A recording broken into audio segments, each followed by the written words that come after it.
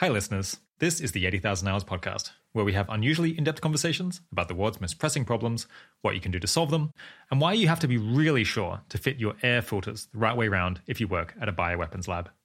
I'm Rob Wiblin, Head of Research at 80,000 Hours. You might not have heard of today's guest, Carl Shulman, but he is a legend among professional existential risk and effective altruist researchers.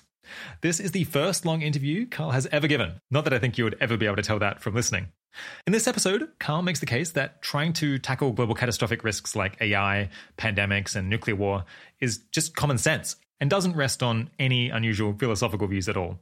In fact, it passes with flying colours the same boring cost-benefit analyses that society uses to build bridges and run schools and things like that, even if you only think about this generation. Carl has spent decades reading deeply about these issues and trying to forecast how the future is going to play out. So we then turn to technical details and historical analogies that can help us predict how probable and severe various different threats to humanity are, and what specifically should be done to safeguard humanity through the treacherous period that we have coming up. This is a long conversation, so you might like to check the chapter listings if your podcasting app supports them. Some subsections that you might be particularly interested in have titles like False Alarms about Big Risks in the Past, Solutions for Climate Change, Defensive Epistemology, and finally, Strongest Arguments Against This Being a Really Pivotal Time. If you like this episode, tell a friend about the show, and you can email us ideas and feedback at podcast@80,000hours.org. Without further ado, I bring you Carl Shulman. Today, I'm speaking with Carl Shulman. Carl studied philosophy at the University of Toronto and Harvard University, and then law at NYU. Since 2012, he's been a research associate at Oxford University's Future of Humanity Institute, where he's published on risks from AI as well as decision theory. He consults for the Open Philanthropy Project, among other organizations, and blogs at Reflective Disequilibrium. While he keeps a low profile, Carl has had as much influence on the conversation about existential risks as anyone, and he's also just one of the most broadly knowledgeable people that I know. So thanks for coming on the podcast, Carl. Thanks, Rob. It's a pleasure. I'm a listener as well. I hope we'll get to talk about reasons that you're skeptical of strong long-termism as a philosophical position, but why you nevertheless focus a lot of your work on preventing existential risks. But first, what are you working on at the moment, and why do you think it's important? Yeah, right now, the two biggest projects I'm focusing on are, one, some work with the Open Philanthropy Project on modeling the economics of advanced AI. And then at the Future of Humanity Institute, I'm working with Nick Bostrom on a project on the political and moral status of digital minds, that is, artificial intelligence systems that are potentially deserving of moral status, and how we might have a society that integrates both humans and such minds. Nice. Yeah, I saw you had a publication with Nick Bostrom about that last year. I haven't had a chance to read it yet. And I think Bostrom maybe just announced on his website that he's thinking of writing a book about this question of how do you integrate potentially morally valuable digital minds into society? Yes, we've been working on this book project for a while, and that OUP book chapter spun out of it, Sharing the World with Digital Minds. The central theme of that paper is largely that on a lot of different accounts of well-being, digital minds in one way or another could be more efficient than human beings. So that is, for a given quantity of material resources, they could have a lot more being coming out of that. And then that has implications about how coexistence might work under different moral counts. Nice. Yeah, maybe we'll get a chance to talk about that later in the conversation. But yeah, first off, as a preface to the body of the conversation, I would like to kind of briefly get a description of your, as I understand it, lukewarm views about strong long-termism. And I guess strong long-termism is broadly speaking the view that the primary determinant of the kind of moral value of our actions is how those actions affect the very long-term future, which I guess is like, more than 100 years, maybe more than 1,000 years, something like that. Yeah, what's the key reason you're reluctant to fully embrace strong long-termism? Yeah, well, I think I should first clarify that I'm more into efforts to preserve and improve the long-term future than probably 99% of people. I'd say that I would fit with my colleague Toby Ord's description in his book, The Precipice, and thinking that preventing existential risk is one of the great moral issues of our time. Depending on how the empirics work out, it may even be the leading moral issue of our time. But I certainly am not going to say it is the only issue or to endorse a very sort of strong long-termist view that say even a modest increment to say existential risk reduction would utterly overwhelm considerations on other perspectives. Yeah. Yeah, I suppose a lot of your philosophy colleagues or people at Future of Humanity Institute are maybe more open to the idea that the long-term future is really dominant. Is there any kind of way of describing perhaps why you part ways with them on that? Yeah, I mean, I think the biggest reason is that there are other normative perspectives that place a lot of value on other considerations. So, some examples, duties of justice, where if you owe something in particular, say to people that you have harmed, or if you owe duties of reciprocity to those who have helped you or to keep a promise, that sort of thing, filial piety, and you have particular duties to your parents or to your children. And if we give these sorts of other views that would not embrace the sort of most fanatical versions of long-termism, and we say they're going to have some say, then insofar they're going to have some say in our decisions, some weight on our behavior, then that's inevitably going to lead to some large ratios. Like if you ever do something out of duty to someone you've harmed, or you ever do something on behalf of your family, then there's a sense in which you're trading off against some vast potential long-term impact. And it seems like the normative strength of the case for long-termism is not so overwhelming as to say all of these things would be wiped out. Yeah. So I guess some people, maybe they try to get all of the different kind of moral considerations or the different theories that they place some weight on and then compare them all on the same scale, like a possible scale being like how much well-being did you create? Whereas I guess you're thinking that your kind of moral reasoning approach takes different moral theories or different moral considerations and then slightly cordons them off and doesn't want to put them on a single scale from like zero to a very large number, where like one theory that values one particular thing could end up completely swamping the other because it seems like you have a really good opportunity within that area. It's maybe like there's buckets that do have some flexibility between, moving your effort between them, but you're not going to let like any one moral concern that you have just get all of the resources.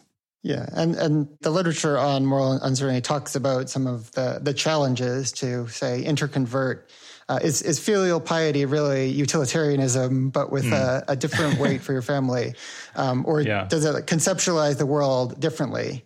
And it's more about obligations of you as an agent, or think about it as like the strength of different moral sentiments. And so, there are places where each of those approaches seems to have advantages.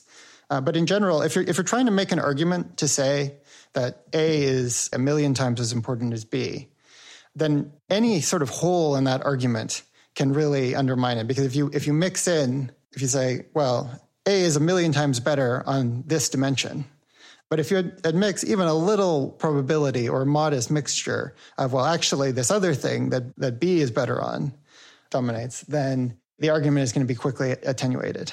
Oh, yeah. I guess the ratio can't end up being nearly so extreme. Yeah. And I think this is, for example, what goes wrong in a lot of people's engagement with the hypothetical of Pascal's mugging. Yeah. Okay. Yeah. There's a whole big debate that we could have here, and we might return to some of this moral philosophy later on. But talking about this too much might be a little bit ironic because kind of a key view of yours, which we're hopefully going to explore now, is that a lot of these kind of moral philosophy issues matter a lot less in determining what people ought to do than perhaps is commonly supposed, and perhaps matter less relative to the amount of attention that they've gotten on this podcast, among other places. So yeah, basically, as I understand it, you kind of believe that most of the things that the effective altruism or long-termism communities are doing to reduce risks of catastrophic disaster can basically be justified on really mundane cost-benefit analysis that doesn't have to place any special or unusual value on the long-term future. I guess that the key argument is just that the probability of a disaster that kills a lot of people, most of the people who are alive today, that risk is just alarmingly high and that it could be reduced at an acceptable cost. And I recently saw you give a talk where you put some numbers on this. And I guess in brief, the argument runs kind of the US government, in terms of its regulatory evaluations, is willing to pay up to something like $4 million to save the life of an American. I think it varies depending on the exact government agency, but that's in the ballpark. Which then means that saving all US lives at any given point in time would be worth $1,300 trillion. So an awful lot of money. And then if you did believe that the risk of human extinction over, the next 50 or 100 years is something like 1 in 6, as Toby Ord suggests is a reasonable figure in his book, The Precipice. and you think you could reduce that by just 1%, so 1% of that 1/6, then that would be worth spending up to $2.2 trillion for the US government to achieve, just in terms of the American lives that would be saved. And I guess you think it would cost a lot less than that to achieve that level of risk reduction if the money was spent intelligently. So it passes a government cost-benefit test with flying colors, with like a very big benefit to cost ratio. Yeah, what do you think is the most important reason that this very natural line of thinking hasn't already motivated a lot more spending on existential risk reduction? Yeah, so just this past year or so, we've had a great illustration of these dynamics. So with COVID-19, now natural pandemics, have long been in the parade of global catastrophic risk horribles. And the risk is relatively well understood. There have been numerous historical pandemics. The biggest recent one was the 1918-1919 influenza, which killed tens of millions of people in a world with a smaller population. And so I think we can look at what are all of the reasons why the COVID-19 pandemic, which is now costs on the order of 10 trillion, excess mortality is approaching 10 million. What are all the reasons why we didn't adequately prepare for that? And I think a lot of that is going to generalize to engineered pandemics, to risks from advanced artificial intelligence, and so on.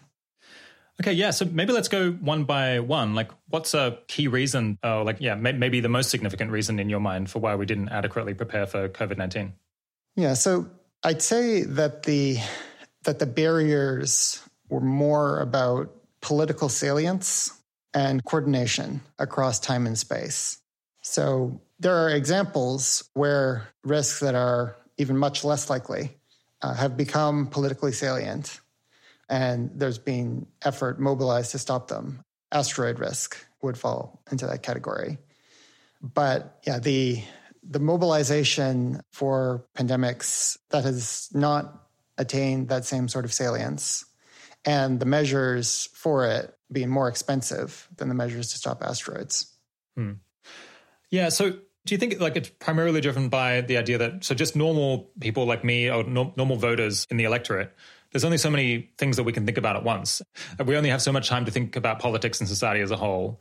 And that means that we tend to get buffeted around by kind of what's in the news, like what's a topical risk or problem to think about now. And that means it's very easy for regular periodic risk like a major pandemic to just kind of fall off of the agenda, and then it's not salient to voters. And so as a result, politicians and bureaucrats don't really see it as in their personal career advantage to try to prepare for something that they might be blamed for just wasting money because it's not really a thing that people especially are talking about. Yeah, I think there's a lot of empirical evidence on these political dynamics. There's a great book called Democracy for Realists that explores a lot of this empirical literature.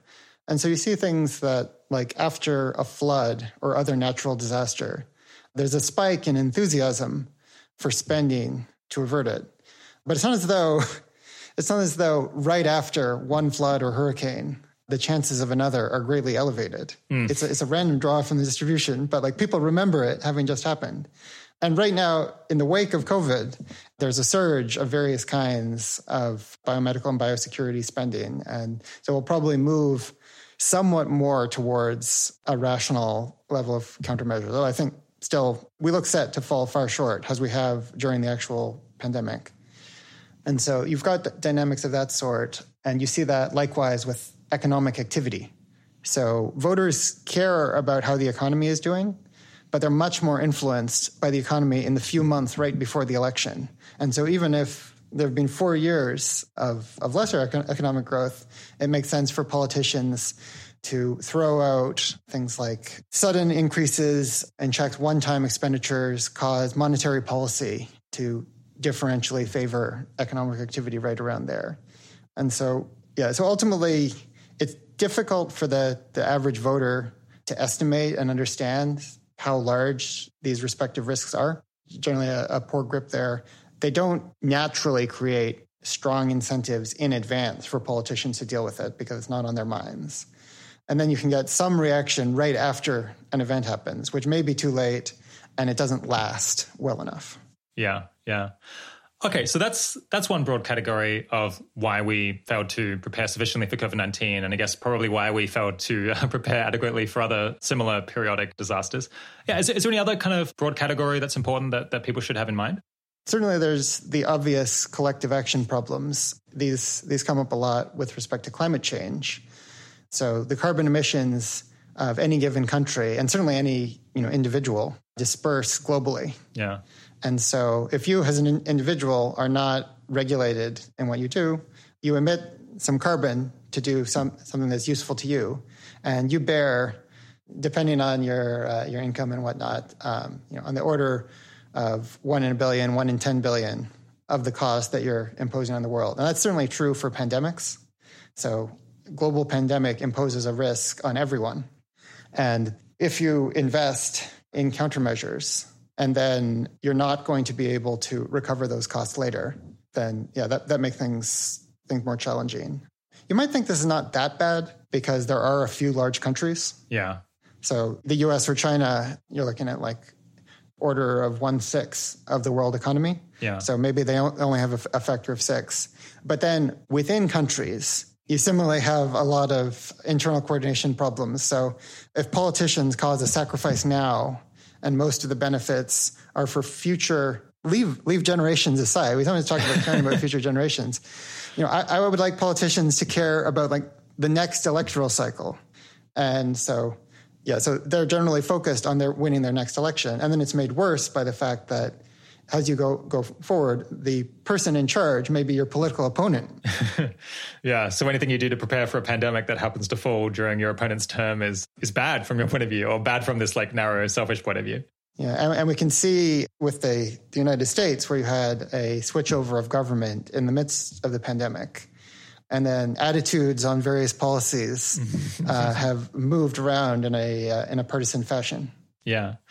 So, this coordination problem seems really central in the case of climate change, because if you're a country that, imposes a carbon tax and thereby reduces its emissions, you've borne almost all of the cost of that, but you only get potentially quite a small fraction of the benefit, depending on how large the country is.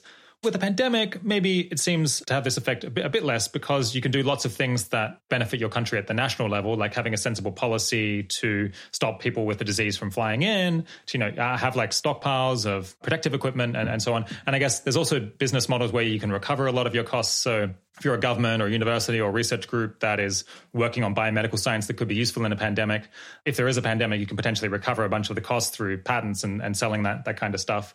So is that maybe why you mentioned this as like a secondary factor in the pandemic case, or as it might be kind of more central in the climate change case?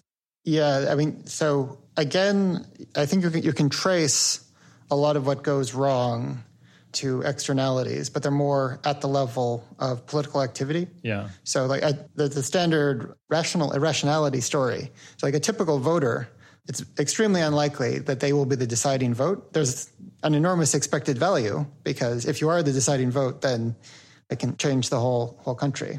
And you've written some nice explainer articles on this. Yeah, I'll stick up a link to that.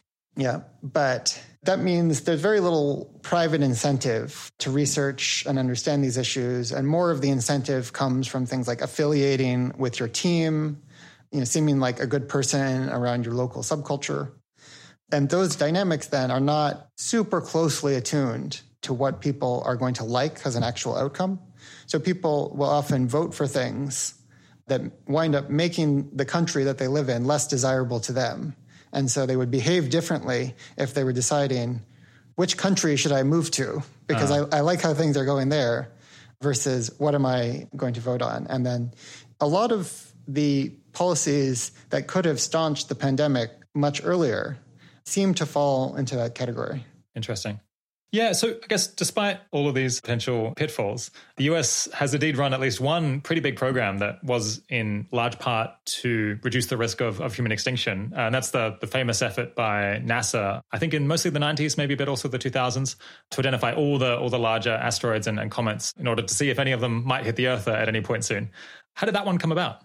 Yeah, so this is an interesting story. So in earlier decades, there had been a lot of interest in the Cretaceous extinction that laid waste to the dinosaurs and most of the large land animals. And prior to this, it had become clear from finding in Mexico the actual site of the asteroid that hit there, which helped to exclude other stories like volcanism.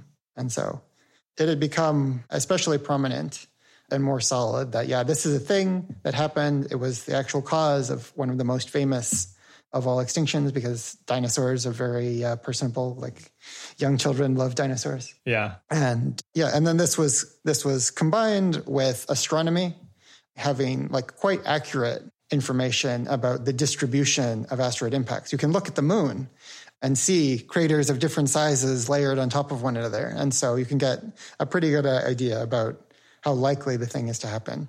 And when you do those calculations, you find, well, on average, you'd expect about 1 in a million centuries there would be a dinosaur killer scale asteroid impact. And if you ask, well, how bad would it be if our civilization was laid waste by an asteroid, then you can say, well, it's probably worth more than 1 year of GDP. It might, I mean, it's like worth 25 years of GDP. In which case we could say, yeah, you're getting to several quadrillion dollars, that is several $1,000 trillion. And so the cost benefit works out just fine in terms of just saving American lives at the rates you would, say, arrange highway construction to reduce road accidents. Yeah. So one could make that case. And then this was bolstered by a lot of political attention that Hollywood helped with. So there were several films, Deep Impact and Armageddon, two of the more influential, that helped to draw the thing more into the popular culture. And then the final blow, or actually several blows, the Shoemaker-Levy comet impacting Jupiter and tearing Earth-sized holes in the atmosphere of Jupiter, which sort of provided maybe even more salience and visibility. And then when the ask was, we need some tens of millions, going up to $100 million, to take our existing telescope assets and space assets and search the sky to find any large asteroid on an impact course in the next century. And then if you had found that, then you would mobilize all of society to stop it. And it's likely that would be successful. And so, yeah, given that ask and given the strong arguments they could make, they could say the science is solid and it was something the general public understood, then appropriators were willing to put cost on the order of $100 million and basically solve this problem for the next century. And they found, indeed, there are no asteroids on that collision course. And if they had, then we would have mobilized our whole society to stop it. Yeah, nice. So I suppose, the risk was really very low if it was 1 in 100 million centuries, did you say? 1 in 100 million per year, 1 in a million per century. Okay. Okay, yeah. So the risk was pretty low, but I suppose not so low that we would want to completely ignore it. And they spent up to $100 million. What does that then imply about their willingness to pay to prevent extinction with 100% probability? Does it roughly match up with the kind of 1,300 trillion number that we were talking about earlier? Yeah, so it's a bit tricky. So if you look to things like World War II, so in World War II, the share of Japanese GDP going to the war effort went as high as 70%. Wow. And that was one of the higher ones. But still, across all the major combatants, you had on the order of half of all productive effort going to the war. So it's clearly possible to have massive social mobilizations. And clearly the threat of having everyone in your country killed is even worse motivating than the sort of typical result of losing a war. I mean, certainly, Japan is doing pretty well, despite losing World War II. And so you'd think we could have maybe this mass mobilization. And then there's a question, though, of what do you need to trigger that? And so wars were very well understood.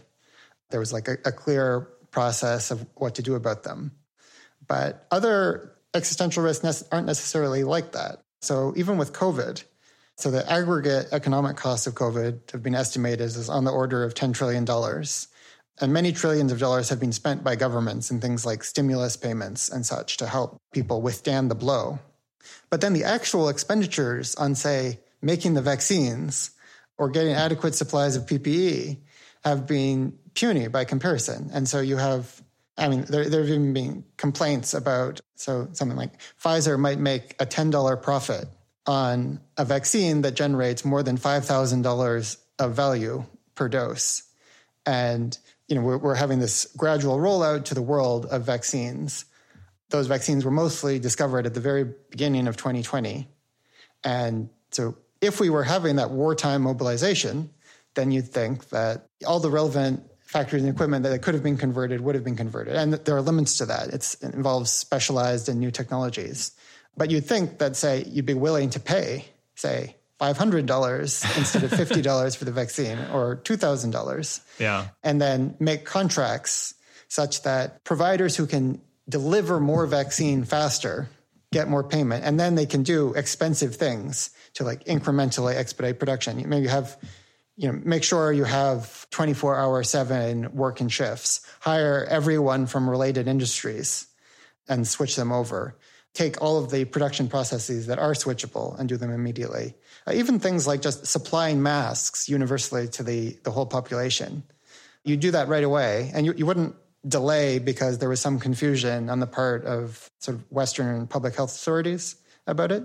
You'd say, look, there's a strong theoretical case. A lot of countries are doing it. The value, if it works, is enormous. So get going, producing billions of N95 and higher grade masks right away, and certainly give everyone cloth masks right away. And by the same token, allow challenge trials so that we would have tested all of the vaccines in the first few months of 2020 and have been rolling them out the whole time. So it's like you could have a wartime mobilization that would have crushed COVID entirely. And we actually had financial expenditures that were almost wartime level, but almost none of them were applied to the task of actually defeating the virus, only just paying the costs of letting people live with the damage. Stay home. Yeah, it's an interesting phenomenon. It seems to have occurred in, I guess, I can't think of many countries that didn't seemingly spend more money just on economic stimulus rather than actually preventing the pandemic. And I'm not sure that that's something I would have predicted ahead of time. Because I guess obviously, yes, there's lobby groups that are very interested in, affecting these kind of stimulus bills so that they get more of the goodies. But at the same time, it seems like all of them have an enormous interest also in preventing the pandemic and spending money on vaccines and masks and all of these things that would stop it, because that helps every industry. So I don't quite understand the political economy behind this somewhat peculiar distribution of effort. Yeah, this was one thing that puzzled me as well. And I actually lost a bet with Jeffrey Laddish on this. So some months into the pandemic, it seemed pretty clear to me that it was feasible to suppress it. And we'd already seen China go from widespread virus and bring it down to near zero, and a number of other countries, so like Australia, New Zealand, Thailand, and so on, had done very well keeping it to negligible levels. And so I thought that the political incentives were such that you would see a drive to use some of these massive spending response bills to push harder. You might have thought that the Trump administration, which did go forward with Operation Warp Speed, which was a tremendous in terms of mobilization compared to responses to past diseases, but still far short of that full wartime mobilization. You might have thought they would conclude, look, the way to win a presidential election is to deliver these vaccines in time and to take the necessary steps, things like challenge trials and whatnot. And so the administration failed to do that. But that seems like it's not just an issue of dysfunctional political incentives. That seems like serious error, at least as far as I can see, serious error even in responding to the political incentives. Yeah. And it seems like it wasn't only politicians or politicians with their motive to get reelected who were holding this back. It was also all kinds of other groups who, as far as I can tell, were kind of thinking about this wrong and had something of a wrong focus. And so it seems like the intellectual errors were fairly widespread, as far as I could, at least from my amateurish perspective. Yeah, so I think that's right, and that problems that are more difficult to understand, that involve less sort of visually obvious connections between cause and effect, they make it harder, and they make it harder at many points in the political process, the policy process, the institutions that have to decide how to respond. Some of them, though, seem like they were pretty much external political constraints. So Operation Warp Speed, which was paying for the production of vaccine before approval was granted. So that was very valuable. And, a bunch of heroic people, within the government and outside of it helped to cause that to happen. But in doing that, they really had to worry about their careers because, so among other things, like mRNA vaccines had not been successfully used at scale before. And so there was fear that you will push on this solution, this particular solution will fail, and then your career will be very badly hurt. And you won't get a comparable career benefit. If you have a 1 in 10 chance of averting this disaster and a 9 in 10 chance of your particular effort not working, although in fact the vaccines looked good relatively early, then that may not be in your immediate interests. And so you have these coordination problems even within the government to do bold action, because bold action in dealing with big disasters and when trying things like probabilistic scientific solutions means that a lot of the time you're going to get some negative feedback. A few times you're going to get positive feedback. And if you don't make it possible for those successes to attract and support enough resources to make up for all the failures, then you wind up not acting. Yeah, there's asymmetry between if things go wrong, then you get fired and live in disgrace, versus if you save hundreds of thousands of lives, then people kind of pat you on the back. And maybe it's a slight advance, but it doesn't really benefit you all that much. That incentive structure really builds in a sort of extreme cowardice, as far as I can tell, into the design of these bureaucracies. I think we kind of see that all the time, that they're not willing to take risks even when they look really good on expected value terms, or they need an enormous amount of external pressure to push them into doing novel and risky things. Yeah, you see some exceptions to that in some parts of the private sector. So in startups and venture capital, that's very much a culture of swinging for the fences, and where most startups will not succeed at scale, but a few will generate astronomical value, much of which will be captured by the investors and startup holders. But even there, it only goes so far because people don't value money linearly. Yeah. So they're not going to be equally happy, or they're not going to be delighted to have a chance to trade off $400 million with certainty versus a 50% chance of $1 billion. And as a result, there's really no institution that is great at handling that sort of rare event. In venture capital, it's helped because investors can diversify across many distinct startups. And so when you make decisions at a high level in a way that propagates nicely down to the lower levels, then that can work. So if you set a broad medical research budget and it's going to explore hundreds of different options, then that decision can actually be quite likely to succeed in, say, staunching the damage of infectious disease. It's then transmitting that to the lower levels is difficult because a bureaucrat attached to an individual program, the people recommending individual grants have their own risk aversion, and you don't successfully transmit the desire at the top level to, we want a portfolio that in aggregate is going to work.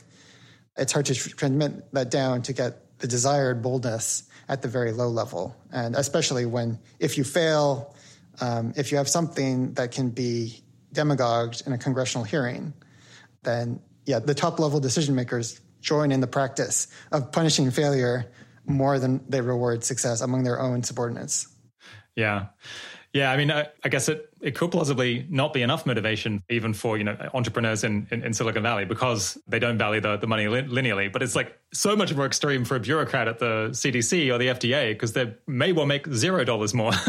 And they might just face a lot of frustration getting it up and criticism from their colleagues. At least in Silicon Valley, you also have kind of a prestige around risk-taking and a culture of swinging for the fences that helps to motivate people in addition to just the raw financial return. Yeah. Although, of course, that can cut the other way in that when you have a incentive structure that rewards big successes and doesn't hurt you for failures, you want to make sure it doesn't also not punish you for really doing active, large harm. And so this is a concern with some kinds of gain-of-function research that involve creating more pandemic-prone strains of pathogen. Because if something goes wrong, the damage is not just to the workers in the lab, but to the whole world. And so you can't take this position where you just focus on the positive tail and ignore all the zeros because some of them aren't zeros. They're a big negative tail. Yeah, I've got a couple of questions about gain of function research later on, but maybe let's come back to the line of questioning I had about these cost effectiveness estimates. So yeah, I guess we saw based on just like the standard cost benefit analysis style that the US government uses to decide what things to spend money on. At least sometimes when they're using that frame to decide what to spend money on, a lot of these efforts to prevent disasters like pandemics could well be extremely justified. But there's also a higher threshold you could use, which is like, if I had $1 million and I wanted to do as much good as possible, is this the best way to do good? So I suppose for people who are mostly focused on how the world goes for this generation and maybe the next couple of generations, how does work on existential risk reduction, in your view, compare to, say, giving to GiveWell recommended charities that can save the life of someone for something like $5,000? Yeah, I think that's a higher bar. And the main reason is that governments' willingness to spend tends to be related to their national resources. So the U.S. is willing to spend these enormous amounts to save the life of one American. And in fact, in a country with lower income, there are basic public health gains, things like malaria bed nets or vaccinations that are not fully distributed. And so, yeah, by adopting the cosmopolitan perspective, you then ask not what is the cost relative to the willingness to pay, but rather anywhere in the world, where is the person who would benefit the most in terms of happiness or other sorts of well-being or benefit. And because there are these large gaps in income, there's a standard that would be a couple of orders of magnitude higher. Now, that cuts both ways to some extent. So a problem that affects countries that have a lot of money can be easier to advocate for. So like if you're trying to advocate for increased foreign aid, trying to advocate for preventing another COVID-19, then for the former, you have to convince decision makers, particularly at the government level. You have to convince countries you should sacrifice more for the benefit of others.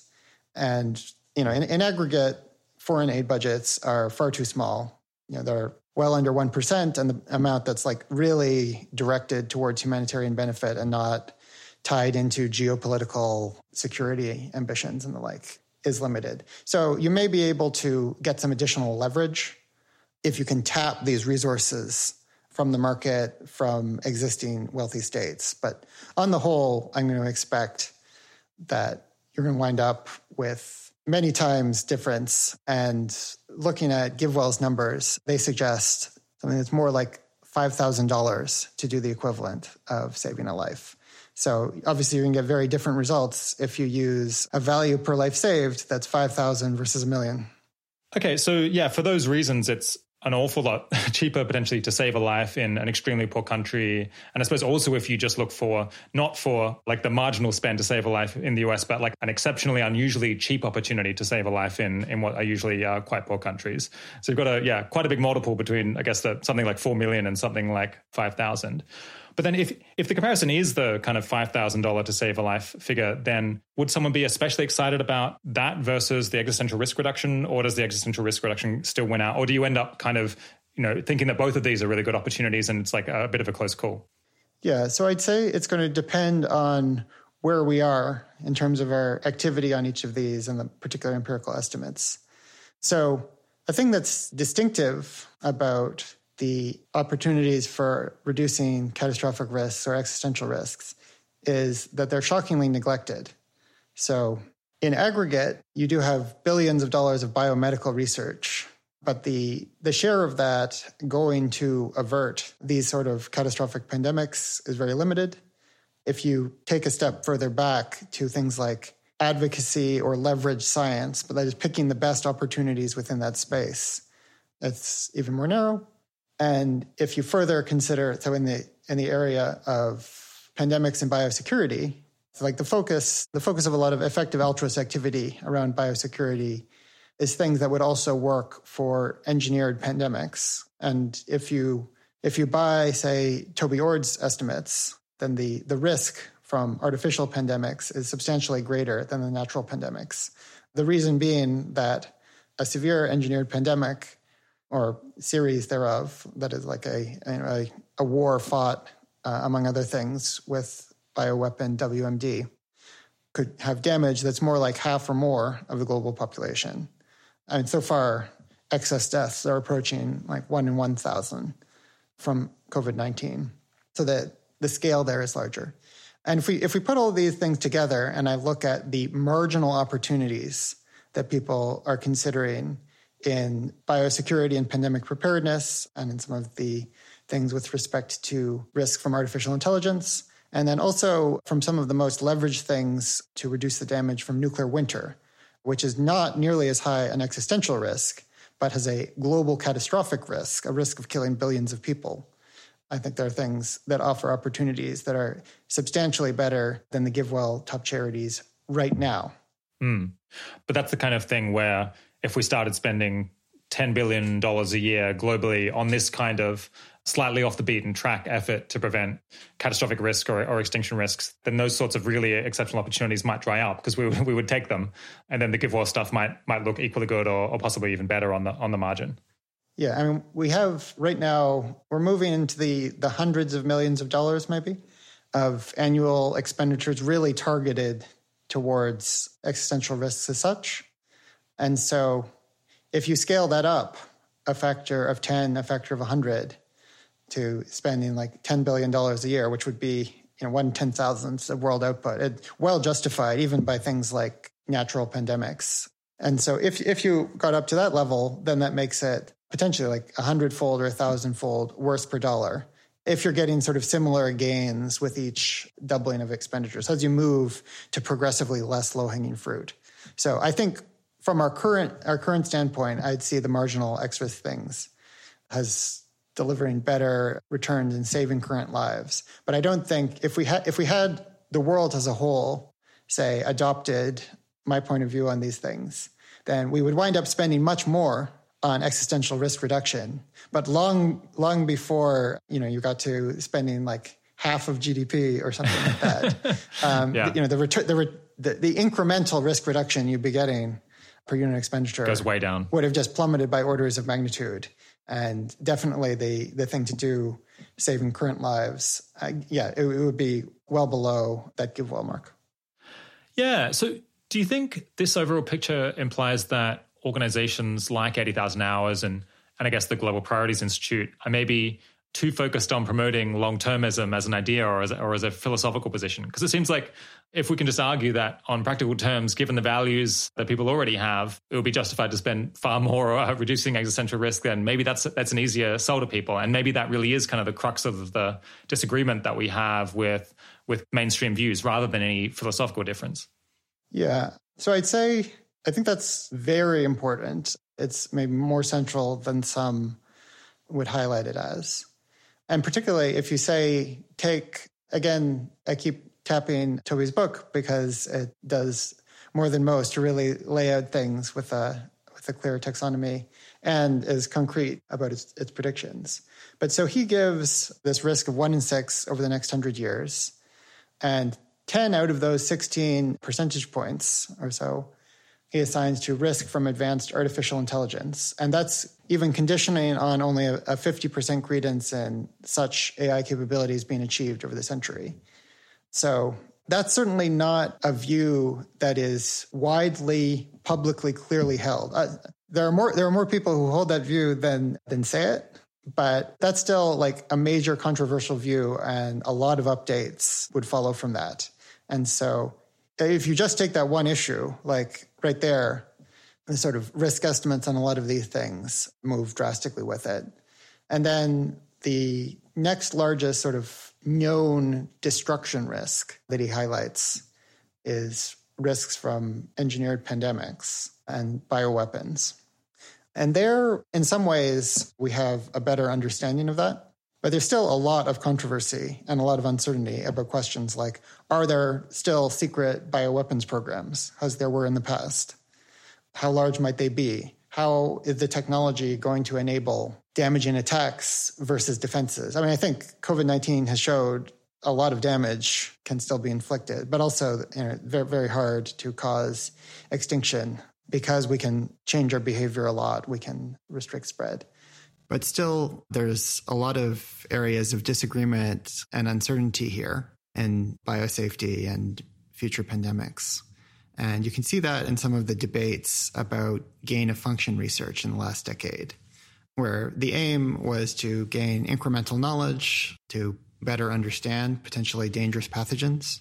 And in particular, the controversial experiments were those that were altering some of those pathogens to make them more closely resemble a thing that could cause global pandemics, or that might be demonstrating new mechanisms to make something deadlier that might be used, say, in biological weapons. So like when the methods of destruction are published and like the genomes of old viruses are published, they're then available to bioweapons programs and non-state actors. And so some of the players arguing in those debates seem to take a position that there's basically almost no risk of that kind of information being misused. So implicitly assigning really low probability to future bioterrorism or benefiting some state bioweapons programs, while others seem to think it's a lot more likely than that. And similarly, on the risk of accidental release, you had people like Mark Lipsitch arguing for using estimates based off of past releases from known labs and from Western and other data. And then you had other people saying that their estimates were overstating the risk of an accidental lab escape by orders and orders of magnitude, to a degree which I think is hard to reconcile with the number of actual leaks that have happened. But yeah, so if you were to sync up on those questions, like just what's the right order of magnitude of the risk of information being used for bioweapons? What's the right order of magnitude of escape risk of different organisms? It seems like that would have quite a big impact on policy relative to where we stand today. Yeah, this is a slight hobby horse of mine because reasonably often I encounter someone who's like, oh, you work on this existential risk stuff, you work on reducing global catastrophic risks, and that's interesting, but I don't personally think that it's sensible to do something that has, only a 1 in a billion or 1 in a trillion chance of working or of being any help just because the benefit, if you succeed, is so enormously large.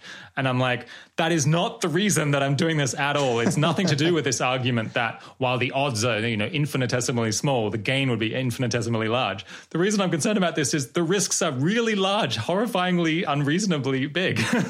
And there's just tractable things that we could do that have a really meaningfully high chance of helping and preventing these terrible things from happening. Just like our ancestors did lots of things to try to make the world more stable and better.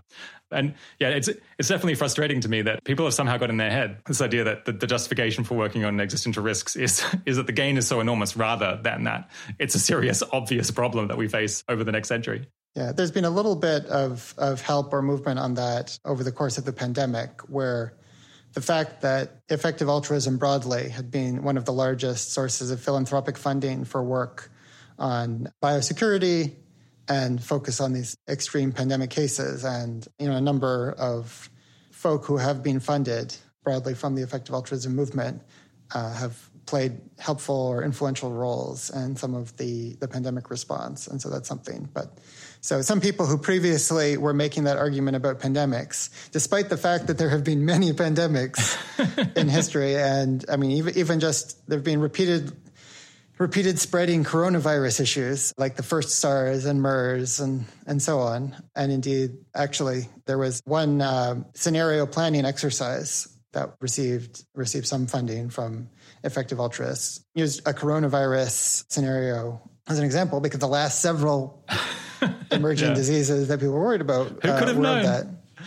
And now there's some conspiracy theorists responding to that, but no, it's the thing that has happened repeatedly, and worrying about it was actually sensible. And so some people, I think, now are less responding when they say, oh, effective altruists, they're so obsessed with pandemics and artificial intelligence, and they should focus on sort of real world problems. There's some attenuation of that effect, I think. Yeah, I definitely have heard it gradually less over the last couple of years. Yeah, I think it's partly events like with COVID, but maybe it's also just that we've been worrying about the ways that artificial intelligence could go wrong for like 10 or 15 years. But I think the mainstream culture has also gradually started to see that AI can be a really big deal. And when it's deployed in important functions, if you haven't probably figured out how it's going to behave in these ways and fully understand all of the consequences that it can have, then things can really go awry. That's become a very mainstream idea. And maybe we get a little bit of credit for being ahead of the curve. Yeah, I agree. Things like algorithmic bias, accidents with self-driving cars, things like automated weapon systems, and even the debate about automating nuclear response, like building a literal Skynet type system, which is debated in the military military literature. And especially given the unreliability of the systems now, setting aside issues about alignment of sort of advanced systems, just the frequent failures, and having systems that so poorly meet standard military robustness requirements in too close to a case where a bug causes nuclear war. A billion deaths, Yeah, so those issues and just the general rapid progress in artificial intelligence, I think, have somewhat changed the mimetic landscape there. Cool. Yeah. Well, we can return to AI a little bit later. But as people can probably suss out, you spent a decent fraction of the last 10 to 20 years really digging into the details of a lot of these threats that humanity potentially faces. And I'm keen to kind of dig in risk by risk into a bit of that knowledge. I imagine that most listeners are somewhat familiar with the categories of risk that we're talking about here, both because we've talked about them on the show before and also just because of general knowledge. So I'm kind of keen to maybe ask you about what solutions particularly stand out to you as seeming promising, or maybe what lessons we can learn from the history that aren't obvious about what would be particularly useful to do today. So yeah, first off, is there anything more that humanity should kind of urgently do that we haven't already done to address the risk of asteroids or comets or supervolcanoes or other natural phenomena like that? Yeah, I'd say that those risks are improbable enough that there are other more pressing ways to get more risk reduction per dollar. And we can bound a lot of those natural risks just by seeing the rate at which they've occurred in the past, and our ancestors and the ancestors of other life have survived them. Whereas we're in the process of, we're having very rapid technological advance over the last few centuries. Things like nuclear weapons, bioweapons, artificial intelligence being introduced for the first time. And so we're in an extraordinarily unusual period. Carl Sagan called it the time of perils with respect to these anthropogenic human activities and technology. And then in the natural risks, we're in a pretty normal period. At most, you might worry more about ways in which natural phenomena interact with our technological situation. Yeah, I thought you might possibly say that some low-hanging fruit here might be figuring out, if there was a supervolcano eruption that made it a lot harder to produce food for a couple of years, maybe trying to plan ahead a little bit to figure out, well, how could we feed everyone or almost everyone through a period like that? Not necessarily because the lack of food is going to directly cause human extinction, but because a situation in which huge numbers of people are starving might be somewhat more stable and might lead to other conflicts or kind of a gradual degradation of civilization. But maybe that's just kind of outweighed by the fact that a supervolcano explosion in the next century is so improbable. Well, so in fact, the intervention of having food supplies and methods to scale up food in the event of an atmospheric disruption is one that I am interested in. I wrote about this something like 10 years ago and had been thinking about it before and working through what are all the possible mechanisms of existential risk, how seriously should we take them. But overwhelmingly, I see that risk as being driven by nuclear winter and human activity. And so if we have a non-trivial chance of serious nuclear war happening this century, but then our baseline for supervolcanism and for the really bad asteroids, if that's 1 in a million for that happening this century, and for the supervolcanism, it can be more likely. But again, our ancestors have survived many big volcanic eruptions, and there's many more of us now. Yeah, there's many more of us now. Our technology is better able to reply to it. And the base rate is low enough that for example, there haven't been any really killer ones like that in recent millennia. And the base rate for really crushing blockage of the sun from that is so low that you can round that to zero while there's still this threat of nuclear winter causing an extreme version of the same phenomenon. And so I'd say, care about nuclear winter. Volcanism and asteroids, in some sense, we'd eventually get to them, but they're not near the most urgent priorities for preventing people from starving from atmospheric phenomena. Yeah. Okay, yeah, moving up the list to a risk that does quite a bit more kind of probability-adjusted expected damage. What's a particularly valuable thing that we should try to do to tackle climate change? Yeah, so I'd say that what you want to do is find things that are unusually leveraged, that are taking advantage of things like attending to things that are less politically salient, engaging in scientific and technological research that doesn't deliver as immediate of a result, things like political advocacy, where you're hoping to leverage the resources of governments that are more flush and capable. And so in that space, clean energy research and advocacy for clean energy research seems relatively strong.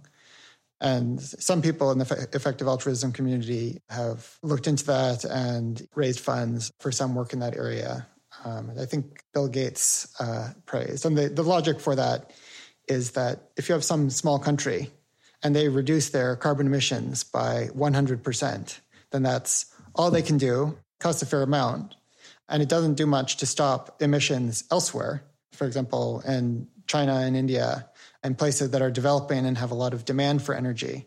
And if anything, if you don't consume some fossil fuels, then those fossil fuels can be sold elsewhere. Whereas if you develop clean energy tech, that changes the decision calculus all around the world. If solar is cheaper than coal, which is already making great progress on over much of the world, and then hopefully with time, natural gas, then it greatly alleviates the difficulty of the coordination problem. It makes the sacrifice needed to do it less. And if you just look at actually how little is spent on clean energy research compared to the benefits and compared to the successes that have already been achieved, that looks really good. So if I was spending the incremental dollar on reducing climate change, I'd probably want to put it more towards clean energy research than immediate reductions of other sorts, things like planting trees or improving efficiency in like a particular building. I more want to solve that global public goods problem of creating the technologies that will better solve things. Yeah, we'll stick up a link to a report that I think was at least co-authored by John Halstead and came out of Founders Pledge, which looks at this argument in favor of... It was from Let's Fund. From Let's Fund, sorry. That looks at this argument in favor of clean energy research and also makes, I think, some more specific suggestions about things that listeners could potentially fund themselves. What maybe stands out within that category? I suppose it seems to me like maybe a major bottleneck to scaling up renewable energy is going to be energy storage and batteries and things like that. And I've also read seemingly coherent things from people who think that a particularly valuable spend is working on new designs for nuclear power plants. Is there anything specific within the clean energy bucket that stands out to you? Yeah, so continuing progress on solar, on storage, you want high voltage transmission lines to better integrate renewables. On nuclear has enormous potential. And if you look at the cost for France to build an electrical grid based almost entirely on nuclear, way back early in the nuclear era, it was quite manageable. And so, in that sense, for electrical energy, the climate change problem is potentially already solved, except that the regulatory burdens on nuclear are so severe that it's actually not affordable to construct new plants in many places. And they're held to standards of safety that are orders of magnitude higher than polluting fossil fuels. And so enormous numbers of people are killed, even setting aside climate change, just by particulate matter and other pollution from coal and to a lesser extent natural gas. But for the major nuclear accidents, you have things like Fukushima, where the fatalities from the Fukushima release seem to be zero, except for all the people who are killed panicking about the thing due to exaggerated fears about the damage of small radiation levels. And we see large inconsistencies in how people treat radiation levels from different sources versus you have more radiation when you are at a higher altitude, but we panic many orders and orders of magnitude less about that sort of thing. And the safety standards basically in the US require as safe as possible, and they don't stop at a level of safer than all the alternatives, or much better. And so we're left in a world where nuclear energy could be providing us with largely carbon-free power and converting it into other things. And inventing better technologies for it could help, but given the regulatory regime, it seems like they would, again, have their costs driven up accordingly. And so if you're going to try and solve nuclear to fight climate change, I would see the solution as more on the regulatory side and finding ways to get public opinion and anti-nuclear activist groups to shift towards a more pro-climate, pro-nuclear stance. Yeah. Yeah, I'll see if I can find a link to an article I read at some point this year, which was looking at trying to estimate what fraction of the cost increase in construction of nuclear power plants is due to what different causes. And this piece said, yes, a non-trivial fraction of it is because of the ever-escalating safety requirements and safety requirements that are far higher than non-nuclear infrastructure or power generation. But also saying, part of it is simply that kind of all sorts of infrastructure, even non-nuclear infrastructure, have become many multiples more expensive in the United States and also just facing ever longer delays to their construction. Like you see this with subway station constructions, for example, that they're much more expensive than they used to be and they take much longer. And so, yeah, it may be, unfortunately, if that's right, it suggests that not only do we have to solve nuclear-specific issues, but also we've got this broader challenge with just doing anything seems really expensive, or at least doing anything kind of big and newish these days is just quite difficult in rich countries. Yeah, that seems right. I mean, it applies even to houses. Yeah. So these broad restrictions on construction and opportunities for many local actors to disrupt the construction for many years, which raises the capital costs. And then regulatory requirements for approval of like every tiny step, each of which is a veto point that can extract rents. So yeah, I'd say those are shared. And to some extent, solar helps to bypass that because it's less feared than nuclear. And because the individual units are so small, it's possible to construct them in a lot of different areas. You can have this rooftop stuff, although utility scale installations are better. And yeah, just circumventing the regulation can be a benefit of the technology. And it's sort of tragic that we can't just adjust the regulations to achieve things that were successfully achieved in the 20th century. Like France really could build out carbon-free electricity for their whole population. Yeah. At rates that were competitive with other much more polluting fossil fuels. But we live in the world we live in, and so we can look at both marginal opportunities to improve that sort of dynamic on the regulatory side while also investigating technology which might get some of its benefits by circumventing the regulatory barriers. Yeah. Don't jinx it, Carl. Next, we'll be going through a 3-year council approval process just to stick up solar panels on your roof. Yeah, I want to give a shout out to the blog Pedestrian Observations. I can't remember who it's written by, but it's an expert in infrastructure who has done a bunch of work to try to break down like why is it that infrastructure is so much more expensive than it used to be. I'll stick up a link to some of the posts that I've enjoyed on there.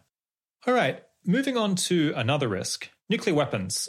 I guess that's been a threat that humanity's had hanging over it for 76 years now. Kind of what has changed about the picture over those 76 years? Like how serious the risk has looked and what the nature of the risk seems to be? So nuclear weapons were a technology that was especially novel, and our sort of understanding of them developed over time. Like some of the earliest mentions of nuclear weapons, I believe was H.G. Wells describes nuclear bombs, not of the sort that we have, but that would have radioactive decay over the battlefield for some weeks, rather than a sudden critical mass where all of the energy is released at once. And then early on, so during the Manhattan Project, there was fear, would this cause a chain reaction that would ignite the atmosphere and immediately destroy all life on Earth? And there have been discussions in various works about how this went, and there were definitely there were calculations done that were supposed to indicate that no, that reaction could not happen. And indeed, they were right in the event. But a number of physicists on site kept reinventing independently this concern that this might happen. And when the actual test first happened, a number of them were holding their breath. And then this was followed, of course, a little later. There was another similar calculation about the blast radius of hydrogen bomb. And then they found they actually had made a mistake about whether a certain reaction could go. And so the lethal radius was unexpectedly large and it actually killed people. And so there's this worry, are we ready to act on these sort of flawed safety assurances? Yeah. But it's interesting that in that early period, though, we would have conceived of the global risk from nuclear weapons differently than we do today. In what way? So early on, people assessed the damage from nuclear weapons in terms of direct destruction, fire and killing, destroying cities, and then radioactive fallout. And radioactive fallout is indeed nasty, but there's some exaggeration in fictional media about how permanently unlivable it renders an area and how it spreads. And especially because it decays relatively, there's intense radiation at the start, and then it falls off as you move to the slower decaying elements released. Yeah, I learned a bit about this a couple of years ago when I was living in the Bay Area, and this was right around the point that North Korea seemingly maybe got the capacity to send was not a cruise missile, some sort of ICBM with a nuclear warhead over as far as the west coast of the US. If I recall correctly, if you bunker down after a nuclear weapon explodes somewhere nearby you, then after a couple of weeks, the fallout has mostly cleared and it's reasonably safe to go outside. Probably wouldn't want to be breathing in lots of dust outside, but it's kind of survivable again. Yeah, I mean, it scales with the distance. And so when people first talked about sort of end of the world scenarios, so in Dr. Strangelove, you have the doomsday device. And so people speculated about enhanced radiation, that is intentionally trying to change nuclear weapons to maximize lasting land-ruining radiation to cause increased damage. And in terms of things to kill all the people in neutral countries or reach that level of global disaster, radiation and then the side effects of the belligerent countries being wrecked was what people had in mind. But it was only several decades later that nuclear winter really came into focus, and both research into the climate science and then communication of that to the broader world. And from our current point of view, it seems like that is a disproportionate share of some of these impacts on non-belligerent countries and the potential to reach the really near maximal fatality levels. Yeah. I guess, from our vantage point now, 75 years in, I guess the risk from nuclear weapons per year is probably really disturbingly high, but we kind of know that it's not, say, 10% a year, because if it was 10% a year, we almost certainly wouldn't have made it this far. But it must have been terrifying in the late 40s or 50s to people who are really in the know about this, because they're in a completely new regime. The risk could just be extremely high, and they don't really know whether it's possible to have, enduring peace and survive in a world where there are two superpowers that have such destructive arsenals of these weapons. Have you ever looked into kind of what they wrote about their own fears and their own life at that time? Yeah, I was interested to see an anecdote from Daniel Ellsberg, the author of the Doomsday Machine, and was responsible for releasing the Pentagon Papers. And so he describes people working at RAND doing nuclear strategy at the beginning of the Cold War, and a number of them not wanting to take the retirement plans and invest for their retirement because they actually thought that nuclear war was likely pretty soon, and that basically that the dynamics of deterrence were unstable, as well as thinking that the Soviet Union was more willing to risk terrible destruction for conquest. Interesting. Okay, yeah. So there was at least significant contingents that thought things might be more likely not to end up in a nuclear holocaust. But I guess not everyone. Yeah, and of course, if the situation is ill understood, then you learn the most about it at the very beginning, because then you get to rule out the possibility of the situation being super unstable. And so I don't think it was crazy to worry that dynamic might turn out to be unstable. Yeah, no, not at all. But it certainly has done a lot better than those worst fears. And not only the U.S.-Russia or U.S.-Soviet pairing, but other nuclear powers. So there's some independent evidence from the fact that India and Pakistan have been able to pull back from the nuclear brink, even while having other sorts of confrontations. And likewise, Israel and its neighbors, including during the 1973 war. Yeah. And I guess also the Soviet Union and China, when they kind of came to blows during the 70s. Yeah, indeed. Okay, so I guess, today the nuclear winter potentially then killing billions of people through famine looms particularly large to us. What's a particularly valuable thing that, say, the US should do to reduce the expected damage from nuclear weapons? Yeah, so compared to engineered pandemics and artificial intelligence, there is a relatively greater amount of activity, primarily by governments, to reduce nuclear risk. And so in engaging with it, I focused on things that were trying to be off the beaten track and getting special leverage. Whereas for something like risks from advanced artificial intelligence, it's more of an empty field. And so I found three things that really seemed to pass the bar of, yeah, this looks like something that should be in the broad EA portfolio because, it's leveraged enough to help on the nuclear front. Yeah, right. Hit me. What's number one? Yeah. So the first one is better characterizing the situation with respect to nuclear winter. And so that was a relatively small number of people had done work on that. Not much follow-up in subsequent periods. Yeah, some of the original authors did do a resurgence over the last few decades, writing some papers using modern climate models, which have been developed a lot because of concern about climate change and just general technological advance, to try and refine those. And Open Philanthropy has provided grants funding some of that follow-up work.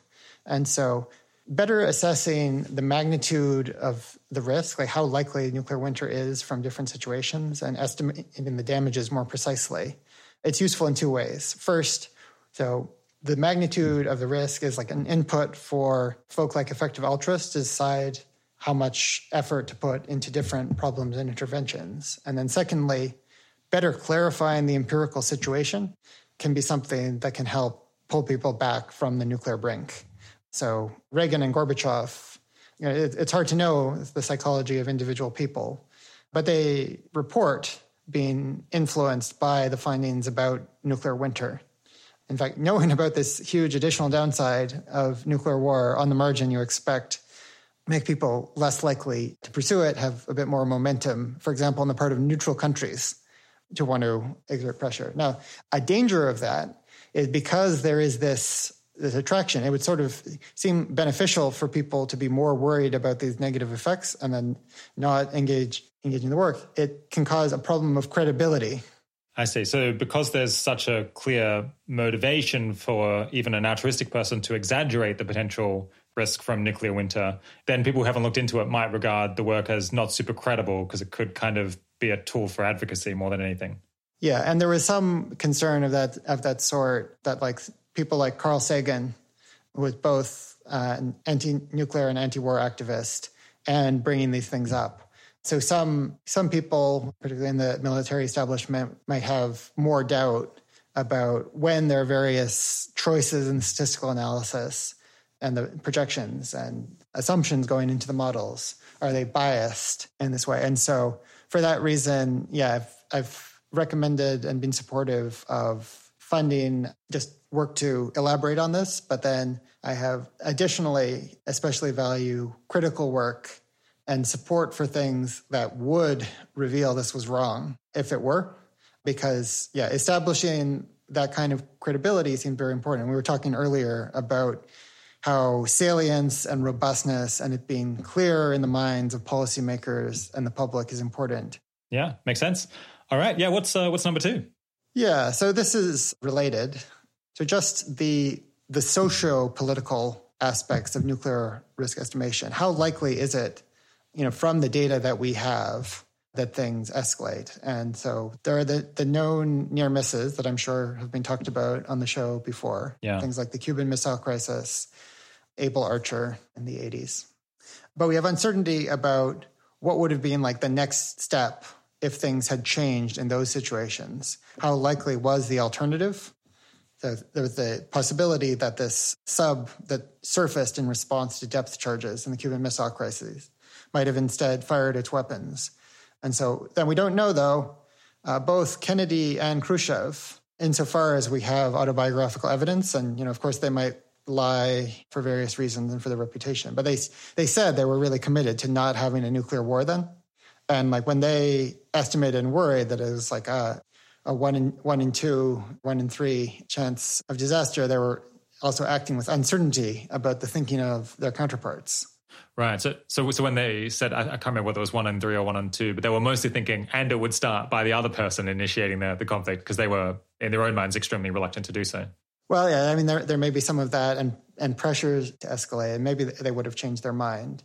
Yeah. But so we do have still fairly profound residual uncertainty about the likelihood of escalating from the sort of triggers and near misses that we see. We don't know how near they are because of the difficulty in estimating these remaining things. And so I'm interested in work that better characterizes those sorts of processes in the psychology and what we can learn from as much data as exists. Like, how is it that India and Pakistan or Israel and its neighbors avoided conflict? And we actually do know quite a lot about the mechanics there. Things like, for Israel, the role of the superpowers in discouraging things seems like it may have been helpful, both discouraging its neighbors from invading in a way that could escalate to nukes, and from its allies demanding that it not use that nuclear arsenal.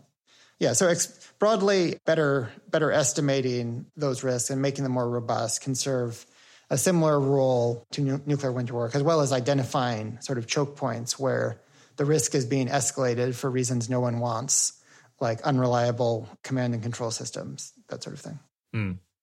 Yeah, so I guess the idea there is there might be a bunch of near misses that we pay a lot of attention to that perhaps were not as near as they seem, because there might be something of an illusion where it looks like we got really close, but in reality, there was a later step that we were very unlikely to pass.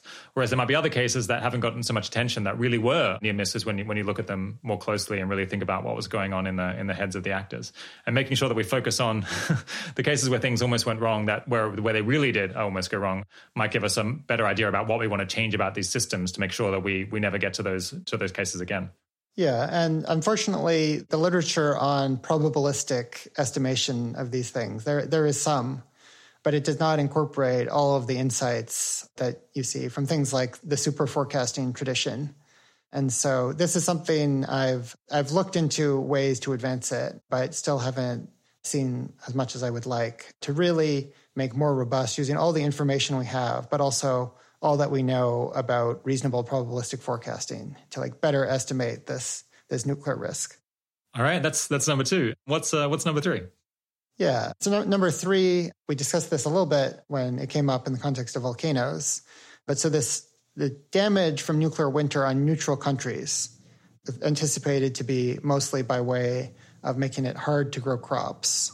And all the analyses I've seen and talking to the authors of the nuclear winter papers suggest, so there's not a collapse so severe that no humans could survive. And so there would be areas far from the equator. New Zealand might do relatively well. Fishing would be possible. I mean, I think you've had David Denkenberger on the show. Yeah, that's right. So I can refer to that. And so that's something that I came across independently relatively early on when I was doing my systematic search through what are all of the candidate X risks, what are the sort of things we could do to respond to each of them. And I think that's an important area. I think it's a lot more important in terms of saving the lives of people around today than it is for existential risk. Because as I said, sort of directly starving everyone is not so likely, but killing billions seems quite likely.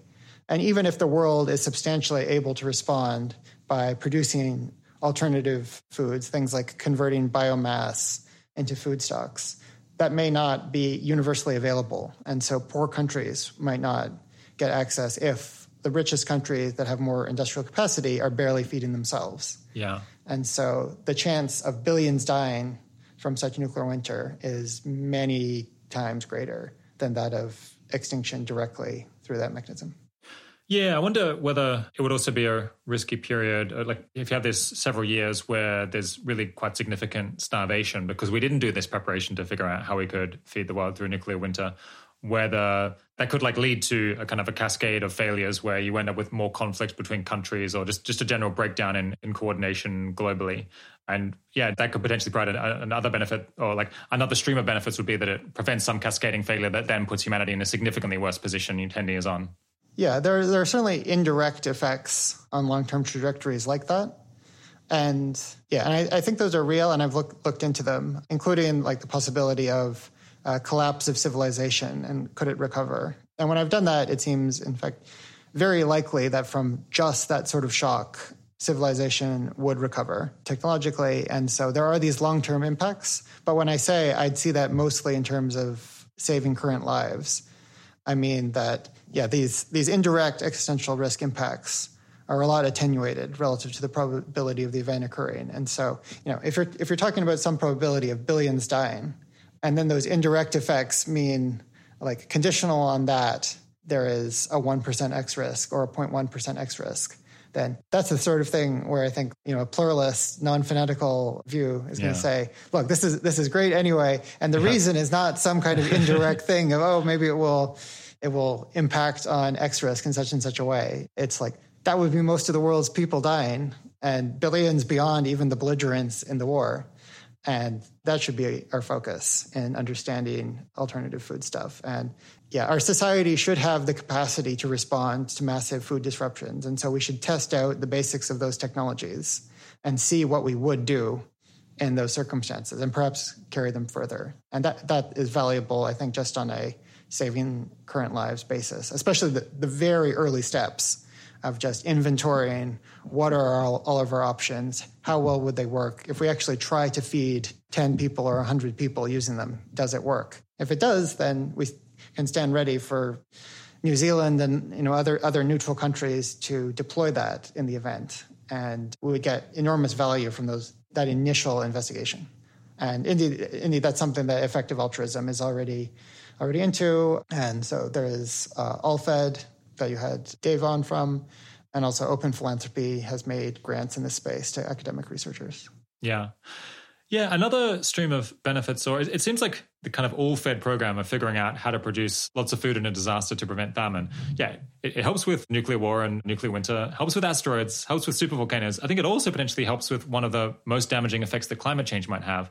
When I spoke with Mark Linus about climate change, we had a section on, what's the most plausible story under which climate change goes really badly and a lot of people die. And it seems like a lot of it is mediated by some quite abrupt famine. That's like one of the most plausible effects where it can result in really a lot of people dying quite quickly. And so having this plan to feed the world through a nuclear winter might also allow us to feed the world through some extreme heat wave or some outlier event due to climate change really going off the charts. That's possible. The thing about nuclear winter is that it's sudden and unexpected. And so when you look at alternative food technologies, so there can be things that are more expensive. And so the reason we're not using them is because there are currently cheaper methods available. And there can be things that differ in how fast they can be scaled up. So like today, people make food actually from natural gas, and it's provided to some fish. And so that technology works and it can produce food that's cheap enough for sale, but it involves a very complicated supply chain, very elaborate technology. And so it seems a lot more doubtful that we could quickly scale it up in response to a nuclear winter event. And so looking for simpler, more scalable technologies where you could say just have cultures of certain organisms and conventional, carpentry equipment and, paper processing plants and things be switched over. That serves a different function than just what if food prices are overall increasing. All right, let's move on to another risk that I think we're both maybe even more worried about than the ones that we've talked about so far. Yeah, I know you've spent a lot of time studying the history of research into bioweapons and research into dangerous pathogens for medical purposes in labs. I'd be excited to hear a story from that history and maybe what that might imply about the scale of the risk and what's most useful to do now. Yeah, so I think if we're talking about the history of biological weapons as it is known to the public, the big story is the Soviet bioweapons program, and that was the vast majority of all the people who have ever worked on bioweapons, worked in that the vast majority of dollar resources and the vast bulk of stockpiles. They had as many as, estimates vary, but as many as 50,000 people working in that program. Wow. It was a lot smaller than their nuclear program, of course, like order of magnitude and more. But it was this enormous operation. They were working on many different pathogenic agents, and they produced stockpiles of some of them, things like anthrax. And the thing that scares me the most about that history is the rate of accidental escapes and infections from that sort of work. Yeah, I suppose, so that was running from the 50s through, I guess, until the end of the Cold War, and it was called biopreparat, right? So bioweapons work in the Soviet Union and Russia had a longer history. Oh, okay. But during the last few decades of the Cold War, you had this vast expansion of biopreparat, which was a sort of civilian military combination thing. There were other closed military-only research facilities that were not part of biopreparat. But yeah, this is one that we know more about from defectors. And it alone provides enough information to draw some interesting conclusions. Okay, yeah. So what was the annual rate of accidental leaks from this program? Yeah, so let's say first in terms of leaks to the outside.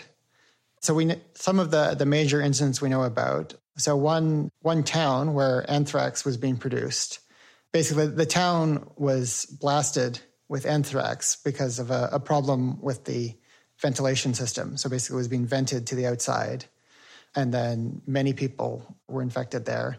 The international community sort of learned about this and was quite suspicious about it, although there was debate about what had actually happened. The Soviets claimed that it was a natural case of anthrax suddenly infecting all of these people all at once, right next to this bioplant. And I suppose they've got to say something. They've got to say something. Yeah, and later Gorbachev did admit the existence of the program after all of these defectors had happened and so on. But then later there's been backsliding and more denial of the things that are already known. And so there's never been a sort of a full unveiling of all of what happened inside. So it's still like Russian state secrets. All right, so we got this leak of anthrax. What are a couple of others?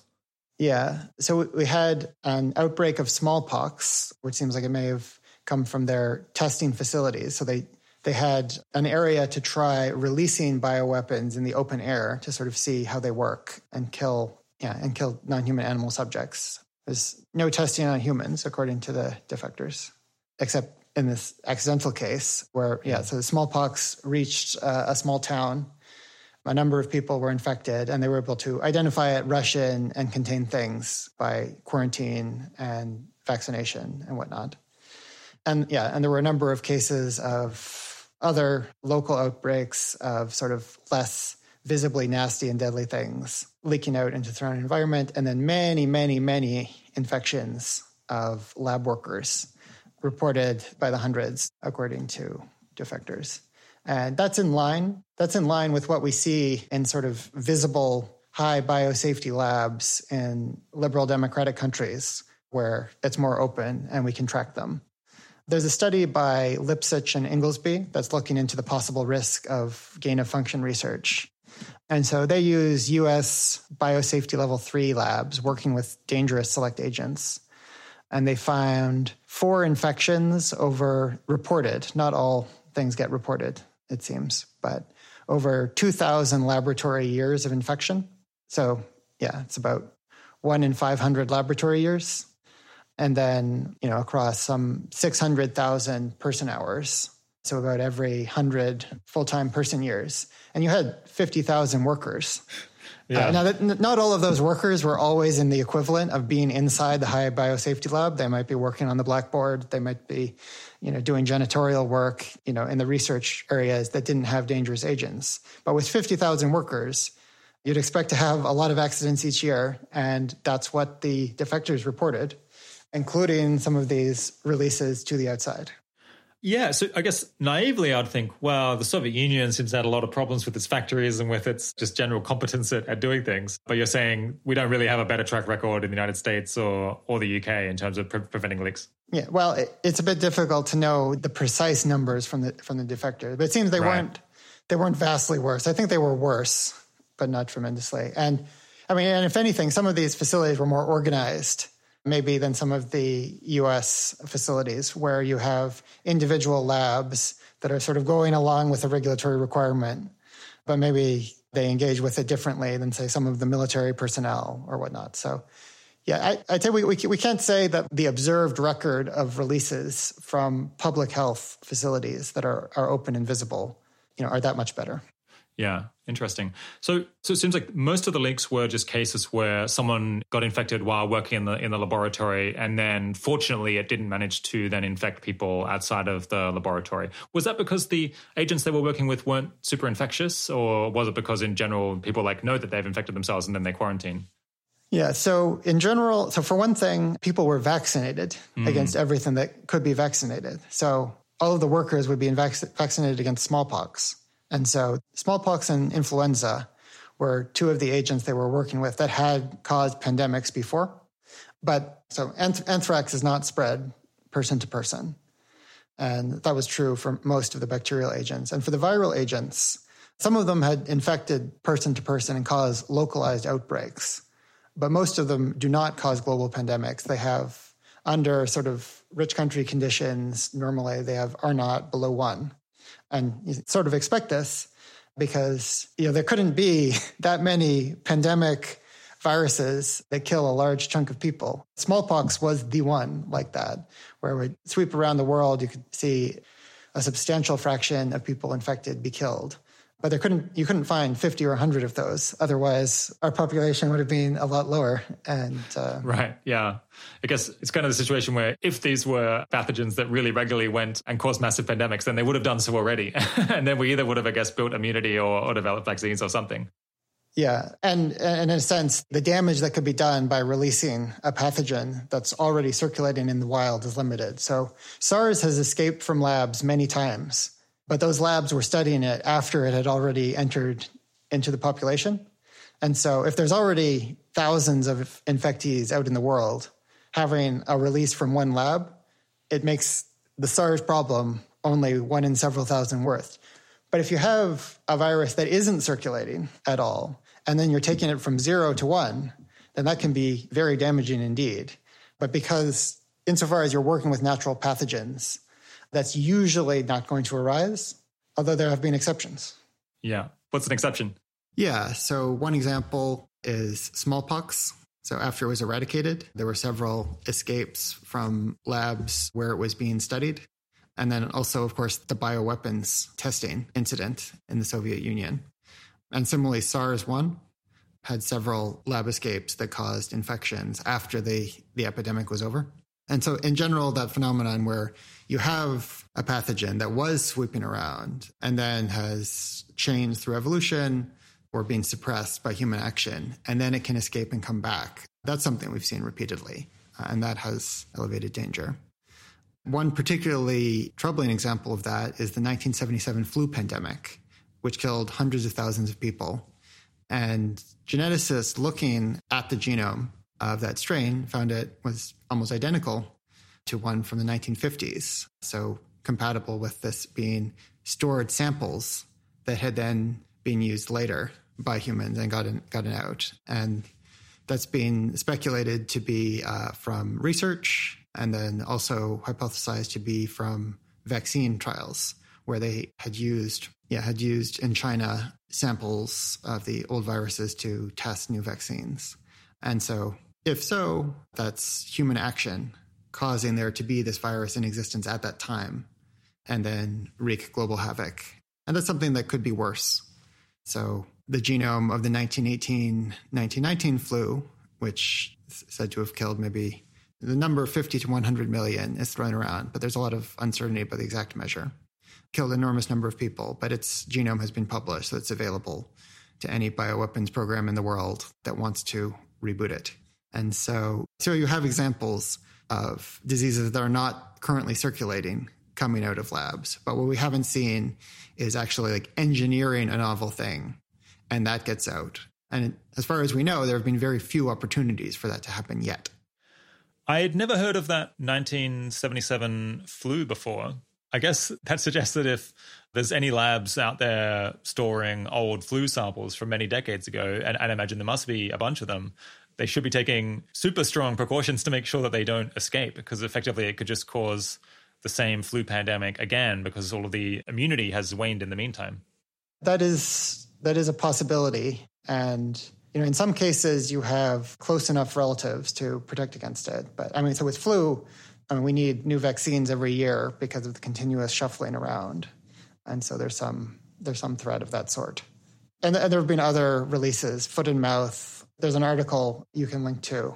There's been several times in the Bulletin of Atomic Scientists and other sources cataloging all of these accidental releases. And usually they have not been catastrophic because the organisms are already out there in the world. But if you consider a program that is trying to make new viruses, which was the objective of the Soviet program, they wanted to enhance existing pathogens or recombine them with genetic engineering to make things that would beat vaccines, that would be more contagious, be more fatal. Yeah. Okay, so a completely different style of program other than these bioweapons is scientific research, biomedical research, in which scientists try to make new viruses that have additional or different capabilities than what wild viruses do. I guess that's so-called gain-of-function research. I guess from the above, it sounds like even labs that are reasonably well run still have a rate of leaking samples, leaking viruses out of them that is something on the order of, I guess you mentioned 1 in 500 lab years earlier. I guess maybe we could say if things have gotten a bit better now, maybe it's, more like 1 in 1,000, 1 in 2,000 lab years. But it still suggests that if these leaks are happening at all at that kind of rate, then it might not be so wise to be creating and storing viruses that might be capable of causing a global pandemic in any labs at all, because perhaps we just haven't yet figured out how to reach the standard of safety that would be required to ensure that there's no way that they can escape into the wild and cause huge amounts of damage. Yeah, so the safety still seems poor, and it's not something that has gone away in the last decade or two. Like there have been a number of mishaps just in recent years. For example, those multiple releases of infections of SARS-1 after it had been extirpated in the wild. Yeah, I mean, the danger from that sort of work in total is limited by the small number of labs that are doing it. And even those labs, most of the time, aren't doing it. So I'm less worried that there will be just absolutely enormous quantities of civilian research making ultra deadly pandemics than I would about bioweapons programs. But it does highlight some of the issues in an interesting way. And yeah, if we have an infection rate of 1 in 100 per worker year or 1 in 500 per laboratory year, and given an infection of like a new pandemic thing, and a lot of these leaks, like someone else was infected, usually not many because they don't have high enough R naught. So yeah, you might say like on the order of 1 in 1,000 per year of work with this kind of thing for an escape. And then there's only a handful of effective labs doing this kind of thing. So, you wouldn't have expected any catastrophic releases to have happened yet reliably.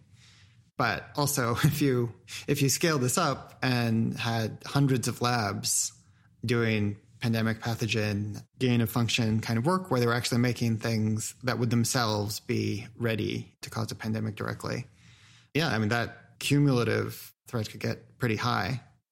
So if a global pandemic, we've learned from COVID-19, it can cause on the order of tens of trillions of dollars of economic damage, and maybe similar again in terms of death and loss of quality of life.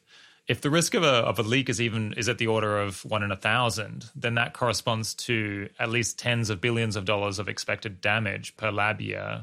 And I suppose even if you manage to make them 10 times safer than that, up to 1 in 10,000, then we're still talking about billions of dollars of expected damage per lab year from the risk of an escape of a pathogen. So you would really want to be pretty confident that this research is extremely valuable, or that you've far exceeded any historical record in terms of lab safety in order for that to seem worthwhile. Yeah. So yeah, I mean, take it down to a 1 in 10,000 leak risk. And then, yeah, looking at COVID has, an order of magnitude for damages. So like $10 trillion, several million dead, maybe getting around 10 million excess dead. And, of course, these things could be worse. You could have something that did 50 or 100 times as much damage as COVID. But yeah, so 1/10,000th of a $10 trillion burden, or 10 million lives, $1 billion, 1,000 dead. That's quite significant. And if you could imagine that these labs had to get insurance in the way that, if you're going to drive a vehicle where you might kill someone, you're required to have insurance so that you can pay to compensate for the damage. And so if you did that, then you might need $1 billion a year of insurance for one of these labs. And now there's benefits to the research that they do. They haven't been particularly helpful in this pandemic. And critics argue that this is like a very small portion of all of the work that can contribute to pandemic response. And so it's not particularly beneficial. And I think, there's a lot to that. But regardless of that, it seems like there's no way that you would get more defense against future pandemics by doing one of these gain of function experiments that required $1 billion of insurance than you would by putting $1 billion into research that doesn't endanger the lives of innocent people all around the world. Something like, funding vaccine research or... Yeah, it would let you do a lot of things to really improve our pandemic forecasting, response, therapeutics, vaccines. And so it's hard to tell a story where this is justified. And it seems that you have an institutional flaw where people approve these studies and then they maybe put in millions of dollars of grant money into them. And they wouldn't approve them if they had to put in $1 billion to cover the harm they're doing to outside people. But then currently our system doesn't actually impose appropriate liability or responsibility or anything for those kinds of impacts on third parties. There's a lot of rules and regulations and safety requirements and duties to pay settlements to workers who are injured in the lab. But there's no expectation of responsibility for the rest of the world. And even if there were, it would be limited because it would be kind of, a Pascal's wager sort of thing that if you're talking about a 1 in 1,000 risk, well, you'd be bankrupt. Maybe the U.S. government could sort of handle it, but the individual decision makers, it's just very unlikely to come up in their tenure or certainly from a particular grant or a particular study. And so, you basically, it's like if there were, some kind of scientific experiment that emitted massive amounts of pollution, and that pollution was not considered at all in whether to approve the experiments. You'd wind up getting a lot too many of those experiments completed, even if there were some that were worth doing at that incredible price. So I guess it could be worth doing if this kind of research had a track record of massively drawing attention to very specific risks that were particularly likely to eventuate, and then causing us to respond to them ahead of time, to foresee them, and then prevent it from happening. But I'm kind of not aware of gain of function research, at least to date, inspiring that kind of massive response that might be helpful. Yeah. So the particularly hazardous hardcore does not seem to have yielded any particularly great benefits, and certainly nothing, in line with the costs that I was just describing. If you were going to make an argument, it would have to be the world should be spending much more on pandemics. I think that's right. And doing this incredibly risky stuff that endangers all the people of the world, it will wake them up against this greater natural danger. But I mean, I can't accept that argument. It seems like there must be a better way. It's certainly possible there could be circumstances where the benefit is vastly higher, the risk is lower. So far, these things seem to be mostly not passing that, and not something that you would fund if you had to internalize those externalities. But I would leave space open to the possibility of that in the future. This seems like a case where, people have this natural tendency to round down risks that are very low all the way down to zero. And this is a case where that really bites and damages the analysis. So it's like, you might think, well, these labs are extremely secure. And by any normal human standard, they are extremely secure, and the risk of something going wrong is very low. But the problem is even 1 in 10,000, which is a very high bar, something that humans very rarely meet. Even that's not enough to suggest that the expected damage from a possible leak is less than billions of dollars, which is vastly larger than the amounts being spent. So it really matters. Is it 1 in 1,000, 1 in 10,000, 1 in 100,000? You have to be kind of precise about the risk. Yeah, and I think that's the problem, or a central part of the problem for motivating the individual labs and scientists. It's just sufficiently unlikely that they can mostly ignore it for purposes of their career, and then the benefits of doing the research in terms of getting a publication or getting some grant money, or for some other kinds of dangerous research, like this horsepox assembly paper where they showcased a small lab doing the methods to assemble horsepox, a close relative of smallpox, in a way that could have been used to resurrect smallpox without having samples. And so that's, again, imposing this risk on the rest of the world of sharing the knowledge and some of the methods involved in that. And they had financial interests. This was in support of some commercial interest in developing and selling new smallpox vaccines. And if you have like a fairly likely gain that would make a substantial difference to your career or finances, business interests, and then, and you have a 1 in 1,000 chance of some cost, even if it's a 1 in 1,000 chance of you being killed, a typical value of statistical life, that might be like $10,000 in cost to the person making the decision, and increased risk of them suffering some consequences from the release. Even assuming that they die in the event of the release, still they would come out way ahead by going forward with the research. And so you really need input from society, and just the private incentives to avoid risk there are just orders and orders of magnitude too small. This has reminded me, we have this episode from April 2018, Dr. Owen Cotton Barrett, on why daring scientists should have to get liability insurance, which talks about kind of exactly this issue. Hopefully it might get a little bit more attention in future. Yes. And that work was performed by my colleagues at FHI with some support from a foresighted insurance company. And I don't think that policy has been adopted, but it's a helpful device to like illustrate how strange some of these decisions are. So this has been a super interesting detour into a bunch of the history here and a very interesting cost-benefit analysis.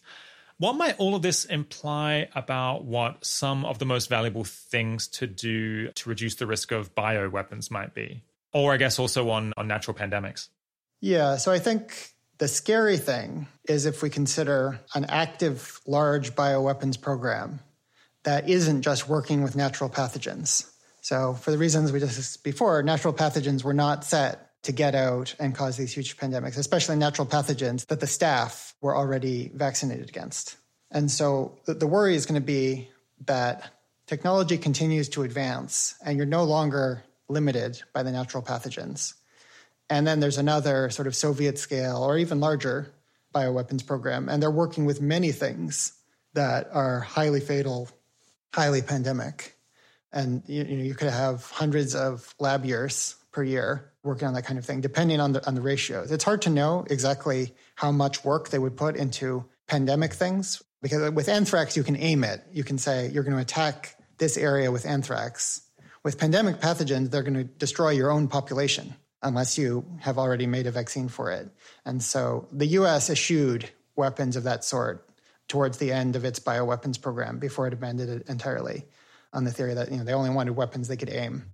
But the Soviets did work on making smallpox more deadly defeat vaccines.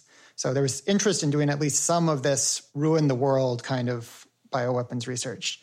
And we don't know. We don't know if there are these illegal bioweapons programs now. If they exist or come into existence, we don't know how large they will be. And we're not sure how large a share of their activity they would put into creating these world-ruining type of pandemic weapons that you can't aim. But if those things go through, and none of them seems vanishingly unlikely, because, we did see huge illegal bioweapons programs for most of the history of this bioweapons treaty for which we would know, and they did put effort onto all of the pandemic pathogens that they had available to them. And so if they use 100% of the pandemic pathogens they had available to them, it doesn't let us rule out that they'll do more when they can make more. Then you get this scary world of, given those conditions and given the observed accidental release rate, it's not like maybe this will happen this century in a war in the way that we might think about nuclear weapons use or someone intentionally giving the order, like the leader of a country give the order to release a pandemic bioweapon arsenal. But rather that we might say, maybe we can get a lot of decades or a century or more without that happening. We've gone a long time since the last nuclear detonation. The worry would be, with these observed accident rates, you'd actually expect the things to get out within a couple of decades. And you might hope that they would take much better safety precautions than they have before. And you might hope that earlier experience with near misses in such a bioweapons program would cause them to shape up. But that's the worry that I would highlight for bioweapons, is this advancing technology. And if you had the capacity to introduce new pandemic bad pathogens combined with something like the Soviet history, then that looks like a world where biodisaster happens probably soon. And so hopefully some of those assumptions are false. Yeah. Okay, yeah, I suppose you've probably heard the episode with Andy Weber, or at least read a summary of it, where he's very bullish on doing mass ubiquitous genetic sequencing to detect new pathogens early, and also massively scaling up our ability to quickly deploy new mRNA vaccines, maybe other vaccines as well. I'm guessing you feel good about that policy proposal. Are there any other kind of things that you would want to highlight as, really valuable things perhaps for the US government to fund to reduce the kind of risk that you've just been talking about? Yeah, so the universal flexible sequencing, it's definitely more valuable to have things that can work immediately on new pathogens and pathogens that you haven't seen before, compared to having the same amount of testing apparatus and tests made specifically to a particular pathogen. So that's an advantage. It does get quite expensive because if you have a new pathogen and it's doubling every week, say, or less, then the number of places you need to sample simultaneously to find it grows exponentially. So every doubling earlier you want to detect it, then you need twice as much. I mean, this is why it's harder to detect, say, a SARS-CoV-2 infection right after you've been infected, because there's so few viral particles in your body. That's similarly true at the population level. So I think we should think about it as it's worth it to have systematic surveillance. It pays at the level of individual doctors' offices and hospitals to be getting systematic disease information. You could do things like target antibiotics or antivirals appropriately to the organism that's actually infecting people, and treat it as worth going all out at the national level. I guess, yeah, a very natural thing to focus on, given what we've been talking about, is just trying to improve the security and containment on facilities that are working with really dangerous pathogens. Is there much of use that can be done there? Yeah, it seems very likely. So there have been many areas of human activity where people have drastically reduced accident rates or improved efficiency. Things like in car manufacturing, sort of Six Sigma manufacturing, the use of checklists to avoid accidentally exposing people to bacteria in the course of medical treatment. So doing more rigorous research into the workings of these high BSL labs, finding all of the places that things can go wrong, how often they go wrong due to human factors, and find either ways of setting them up to remove the step where a human can screw things up, or where ventilation can fail. So many of these accidents are ventilation failures and then sort of human error. So you could do that kind of work. Yeah, as far as I know, civil aviation has just been incredible in its ability to continuously improve its safety record. And I guess part of the philosophy that they have there is that you never blame it on human error, or never blame any person for making a mistake. Because if there was an opportunity for a person making a mistake to cause a terrible outcome, then it's the system that's broken, and you have to find some way to fix it, because people are just always going to make mistakes. Yeah, do you know if there's perhaps enough of that mentality within the biosecurity establishment? Yeah, well, so biosecurity and biosafety are not identical. Yeah, one worry is this sort of risk compensation where, you have the example of nuclear codes all being set to, I think it was 0000, because the service carrying the weapons didn't like the idea of having a delay to input the code. And so when people feel that the threat of a pandemic escape is low, if it's 1 in 500, 1 in 1,000, it's hard to get a lot of psychological momentum behind it. And so nominally protective measures, they will tend to cut corners at the margin. One thing that the aviation case, I think, has done well is very rigorously tracking incidents. And so you can then improve on these sort of precursors to an actual disaster. And you can have one engine fail before two engines fail. You can have a bad reading on one of the engine sensors and scale that out. And it seems like the reporting systems are not as good as you would like for this kind of work. And so you could improve there. Yeah, taking lessons from that kind of safety culture and standardization around it seems could be helpful. Also, just increasing the safety standards for certain kinds of work. So right now, it seems like there are different safety requirements for different sorts of pathogens. And you'd think that a pandemic release that would cost $10 trillion should have a greater level of safety requirements than anthrax that might kill one worker there. Yeah, you would think.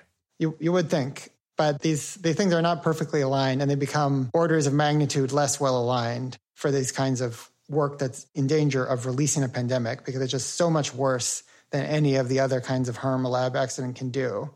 And some of that work even happens below the maximum existing biosafety level. Right. Yeah, I've read a little bit about this. And so I think one problem is that the kind of cost-benefit analysis that goes into the deciding, how much risk are we going to tolerate focuses mostly on the immediate damage that comes to people exposed in the lab who then might get sick, and then maybe people who they directly affect, rather than the world-scale effect of what if the pandemic gets everywhere. Oh, and I think there's maybe also an issue where if you're dealing with a pathogen that might be capable of causing a global pandemic, but hasn't yet been demonstrated to do so or hasn't done so in the past, it's not necessarily classified as maximally dangerous. So you could have a pathogen that hasn't yet been characterized that has, through what you've done or through some chance event, has become much more contagious and now escapes existing human immunity. But until you've proven that, it doesn't necessarily have to go in the very top facility. Is that right? Yeah, that's exactly right. And so, there are still safety standards for that work, but they are a lower safety standard than, say, working with smallpox or Ebola. And that's just wrong. Like, the expected damage caused from research on Ebola in labs is just microscopic compared to the expected damage of unleashing major pandemics. And so if you're doing work that's just inventorying many wild viruses, and certainly with like active gain of function or bioweapons research, the expectation is orders of magnitude, whereas Ebola is not going to spread in an epidemic in rich countries. And we've seen that like incoming cases are relatively quickly intercepted and contained. Yeah, it's interesting. I feel like on the show a number of times before, I've complained about how some areas of research, I guess especially human subject research, is just incredibly bogged down and slowed down by ethics concerns and concerns about potential harm that people might suffer, even when it seems like there's not really any plausible significant harm and everyone's consenting to participate in it. And yet you have kind of here, it seems like the only people who get much consideration in the decision-making process are like the staff at the lab, and like whether they're going to get sick or not, the kind of bigger picture is really missed. Yeah, that's an exaggeration in that, so there are higher requirements for things that are airborne and transmissible on average. And certainly like there's a difference in concern. It just fails in proportionality. When the expected damage caused is orders and orders of magnitude higher, but then the increment of safety is so moderate. There was a nice tweet by Daniel Eth recently that compared the case of challenge trials, where you have people who are enthusiastically consenting to participate in a trial where people are given a vaccine and then exposed to COVID. So you can quickly determine whether it works. And if we had done this early on in the pandemic, we could have had vaccine distribution months earlier, millions of deaths prevented, enormous economic gain, trillions of dollars.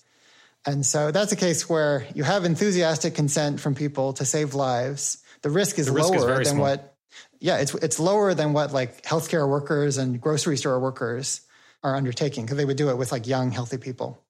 And yet sort of qualms about like how thorough is the consent, and, you're harming people even though they're choosing to take the risk to help people, and say, and we wind up not doing the challenge trials and having millions of deaths and trillions of dollars of additional loss. But then you have areas like gain of function research, or as you mentioned, inventory new viruses coming in from animal reservoirs that are not known yet whether they are pandemic, where they haven't previously had a chance to become pandemic. And there you're exposing billions of people to this risk without their consent. And we know a very large fraction of them reject the research. When you poll people about this, and even informed people reject being exposed to this risk, they say, look, the benefits to me are not worth these costs by a lot. And yet they're free, to take this risk with everyone else. Yeah, sometimes the world really is just crazy, or at least inconsistent. So I guess the experience with COVID-19 has potentially taught us a bunch about how well society functions and how well it responds when there is a new pandemic. I'm not quite sure myself whether the update is in a positive or negative direction. I guess there's been a bunch of ways in which we did a whole lot more maybe than you might worry that we would do, but there's also been like really major failings as well. Overall, do you think the amount of effort that we put into containing and preventing damage from COVID was more than you would expect, or less? Yeah, so as you say, there's a mixture. It's certainly a drastically greater response than we've seen to other diseases in the past. And so a lot of prior public health wisdom, I think, has been violated. And, a number of things that effective altruist authors had written, for example, about pandemic response that were at the time against conventional wisdom have now been embraced. Yeah, if we had a much worse pandemic, something that was even more contagious perhaps and had a 10 or higher % fatality rate, how well do you think it would cope given the experience that we've had over the last 18 months? Yeah, and so I think the data show that, willingness to spend trillions of dollars is there, and to suspend and adjust ordinary activities is there, at least for much of the world. And in some cases, it's very strong. So the fact that some countries have basically weathered COVID unscathed, it sort of gives you a stronger argument against existential risk from anything that's susceptible to these sorts of countermeasures. But the big problem was not enough of the response being aimed directly at solving the technical problems and directly defeating the virus, and then not more efficiently suspending or getting around various regulatory barriers to response. And so when I think about an engineered pandemic that killed 50% or 90% of people infected and was more contagious than COVID, then I'd see more change in personal behavior. So in this pandemic, young people could accept a bounded risk of just fully exposing themselves and allowing for transmission, and then fatalities concentrated in the elderly and vulnerable. If the thing was more consistently fatal, then you'd see more compliance with measures to reduce exposure. I think you'd get more suspension of the regulatory stuff, not all the way to what you should, but maybe more like wartime responses. Like World War II, you did have a lot of regulatory barriers removed successfully, although not all.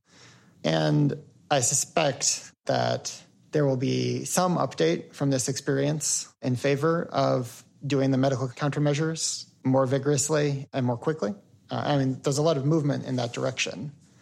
And they would certainly have an easier time with a more severe pandemic that 100 times as fatal. And the individual decision makers and politicians would have a much greater engagement with the pathogen as, will this kill me personally and everyone I love, rather than seeing it more in political and career terms. Not that politics is ever, it's ever removed. But so I'd see mass mobilization, and I'd say this has removed the worst stories of we will just completely not respond at all. Or just socially disintegrate. Yeah, some effective altruists from around your neck of the earth had done some analyses about travel bans for New Zealand in the event of a severe pandemic. And so contra sort of pre-pandemic conventional public health wisdom, for a severe enough pandemic, indeed, it can be worthwhile to have restrictions on incoming cases. And likewise, countries with exposure to SARS had stronger cultures around masks and whatnot, and effective virus response. So you can see some accumulated pseudo-knowledge being removed and a nudge for more effective cultural responses. Yeah. So it seems like the effective altruism and rationalist communities have had some wins with regard to their response to COVID-19, as well as some mistakes and some misses. I'm kind of curious to hear what you think are some instructive examples of those. Maybe let's do the wins first. Yeah, so on the win side, so there's something to just, this is evidence that attention to pandemics was a good move. I don't think it should update particularly drastically our estimates of the risk of pandemics. We already expected things like this to happen. Concretely, in improving the response, I'd say one of the most distinctive things was a lot of EAs were supportive of challenge trials or signed up to participate in them. And EA had already been into that. A lot of EAs had volunteered for malaria challenge trials in the past. And so that's good. And leading actors in driving that forward, One Day Sooner, that was something that non-EAs had taken up. And then, a lot of EAs were supportive of it or advocating for it.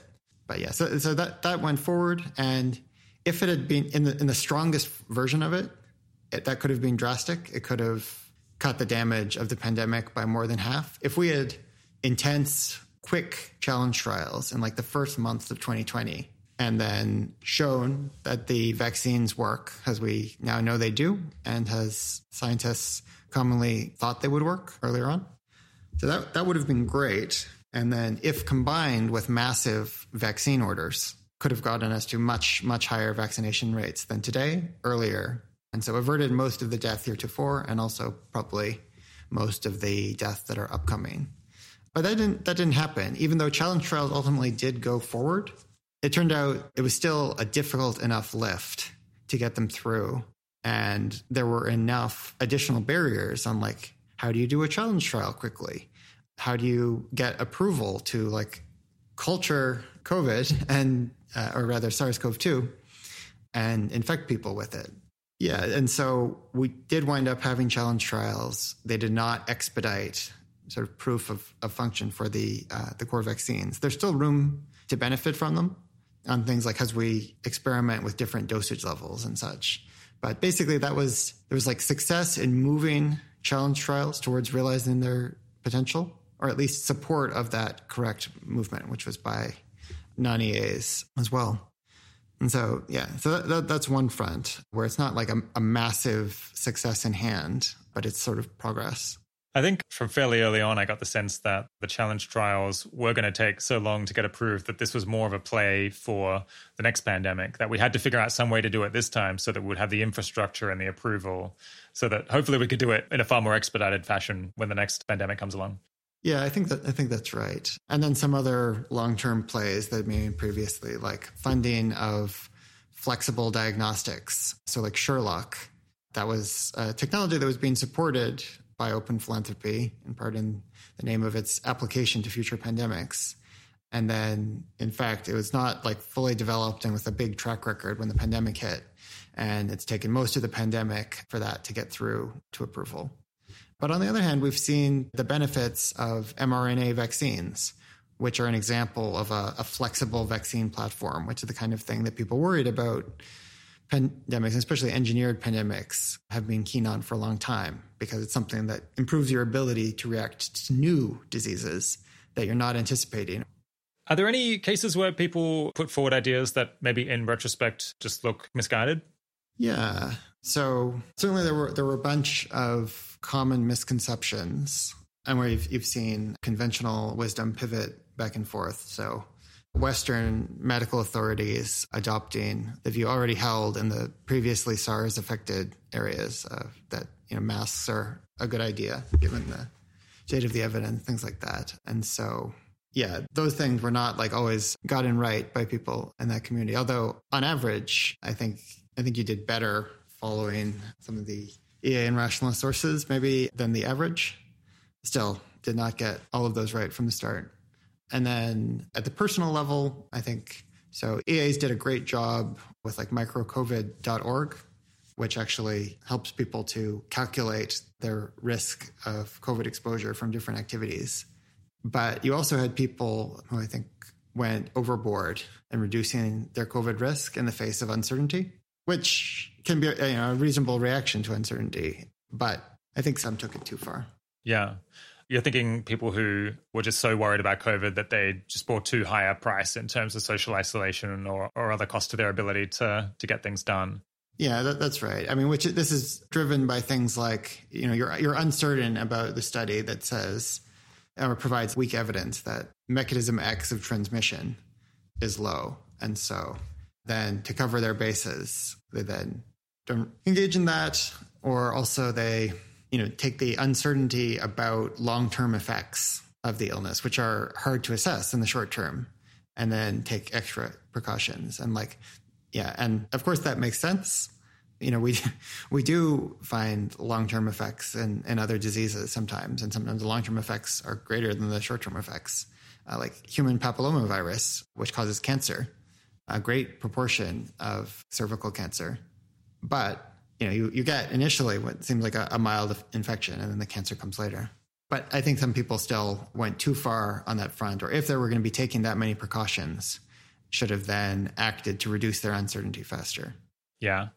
Yeah, I guess the thing with uncertainty is that it potentially cuts both ways. The long COVID stuff could be worse than it initially seems, or maybe it could be less bad. Well, I mean, although that raises the expected harm. If you're starting off from a low level and you have uncertainty over significantly higher, then it drives that expectation up.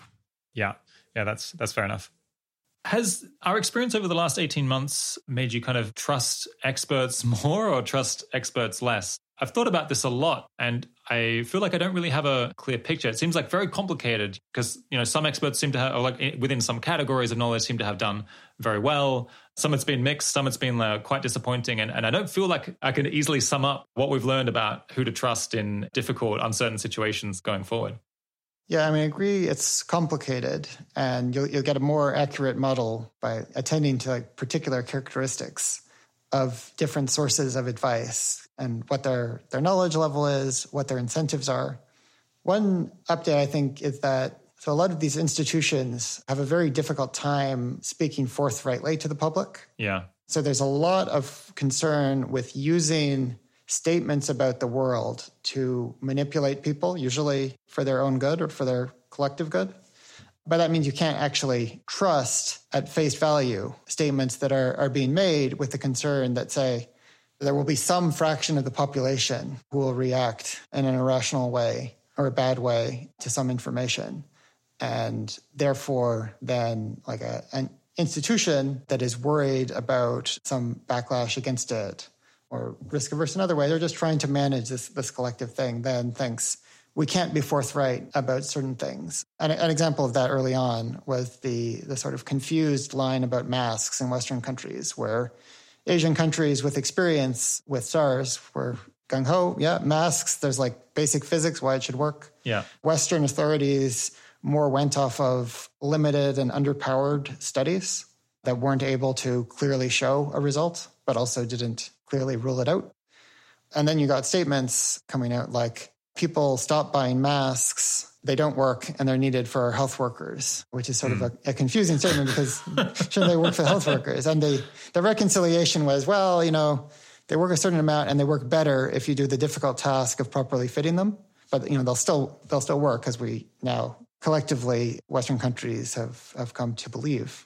Yeah, there was a brief period, I think in March or April, where it was actually illegal to advertise face masks in the UK as preventing disease on the basis, I think, that it was misleading advertising. So you couldn't sell or advertise face masks to the public on the basis that it would help with the COVID-19 pandemic. And then I think by May, it was mandatory to wear them on buses or in lots of public spaces. So yeah, quite a rapid flip there. And I think I disrespect the decision-making process or how slow it was for the UK to come around to something that the great majority of the world, I think, had already recognized months before the UK accepted that masks do in general help.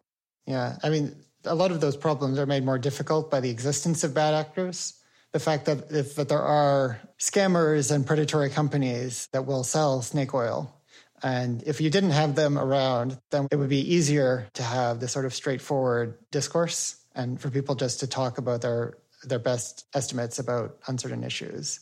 And so I understand that there's that pressure to regulate claims and to avoid ever actually stating useful, actionable advice about anything.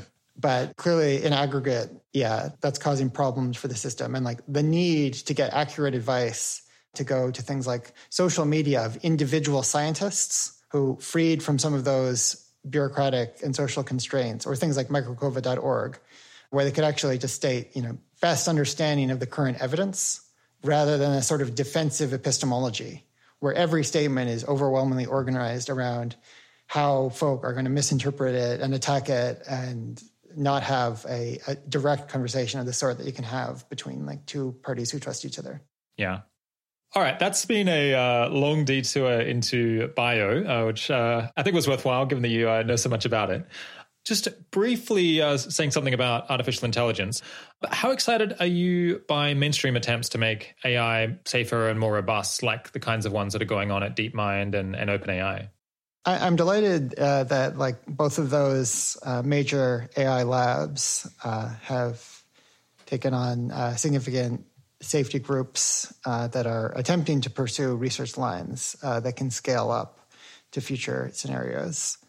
Yeah, there was a recent paper on learned human summarization, using human feedback. That is, where instead of giving a simple objective or a limited set of labeled examples, you train one model to predict the feedback human would give, and then that can extend and amplify so most of the time, the agent performing the task is getting feedback from the model of the human, and then you have more limited draws on the scarce, expensive actual human time. And so at the moment, the kinds of research that are being done are not close to what seem like robust solutions or robust assurances.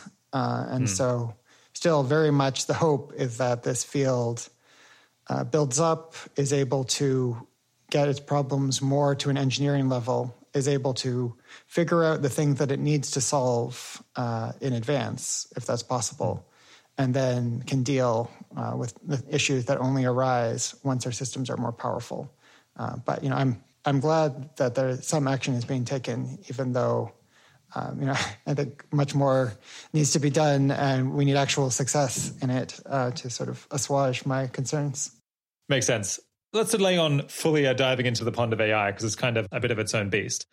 I'd like to now talk about some research that you told me you've done, where I think you and a bunch of colleagues tried to, I guess, do a sort of intellectual history, I suppose, of the idea of existential risk, where you wanted to kind of look back over history over hundreds, I guess, possibly thousands of years, and look for any significant instance of someone claiming that a particular technology or phenomena or event could potentially have a massive impact on the trajectory of humanity, both positive and negative effects. I guess, for the sake of brevity, I'm tempted to call these events or trends or technologies really, really big deals. What was the goal of that background research, trying to itemize and categorize all of these potentially really big deals? Yeah, so I think that's combining actually several different things at different places and times. I'll break them up and we can go through it. So more than a decade ago, when I was first getting into this field and before that, so I was interested in what are the other potential big deals and wanted to make sure, so first, not missing something huge and more important than what I'm currently working on. And second, it's helpful to get base rates in interpreting certain kinds of evidence.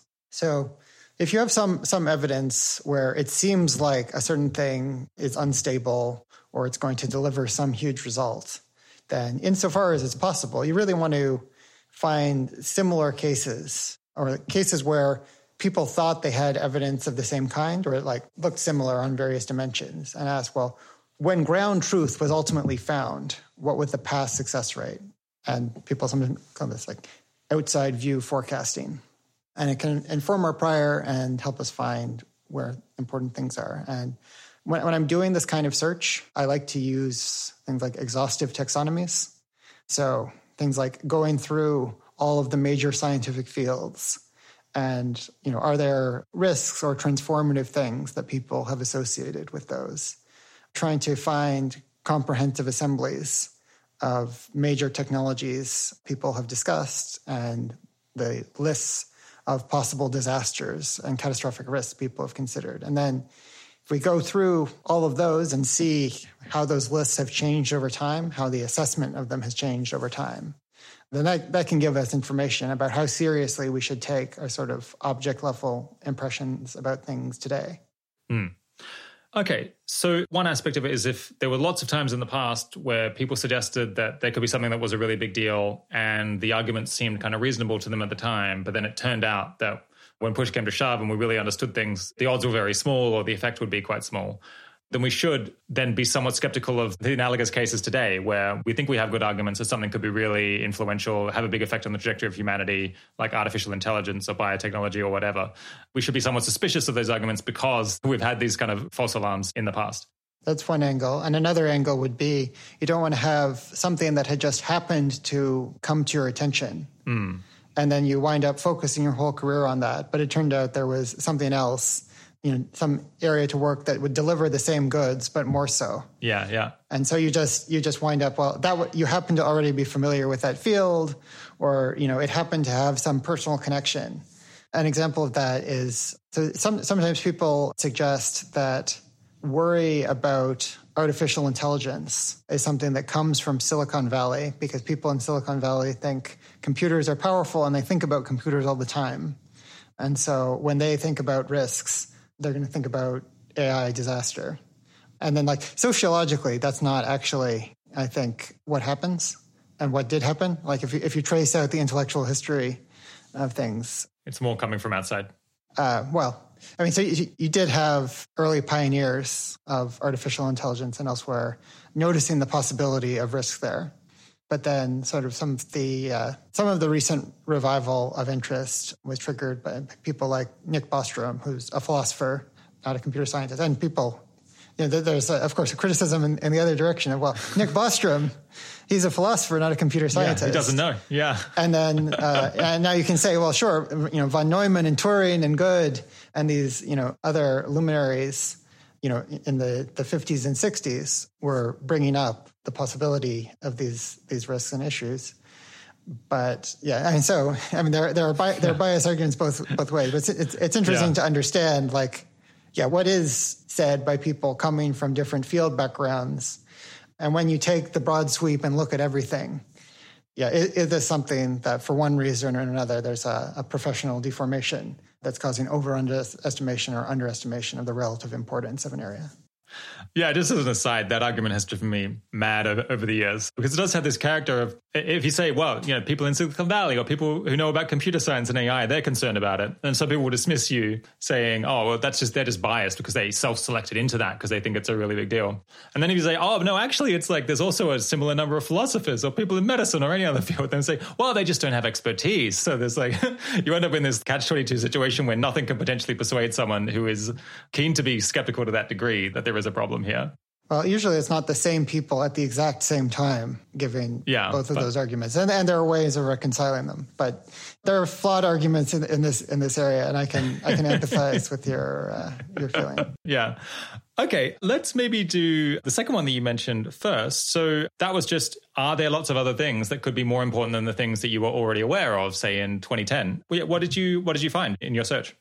Yeah. So one is, so at very high levels, things fall into a limited number of categories. And so there's classes of things where there are intelligent actors who wreak havoc.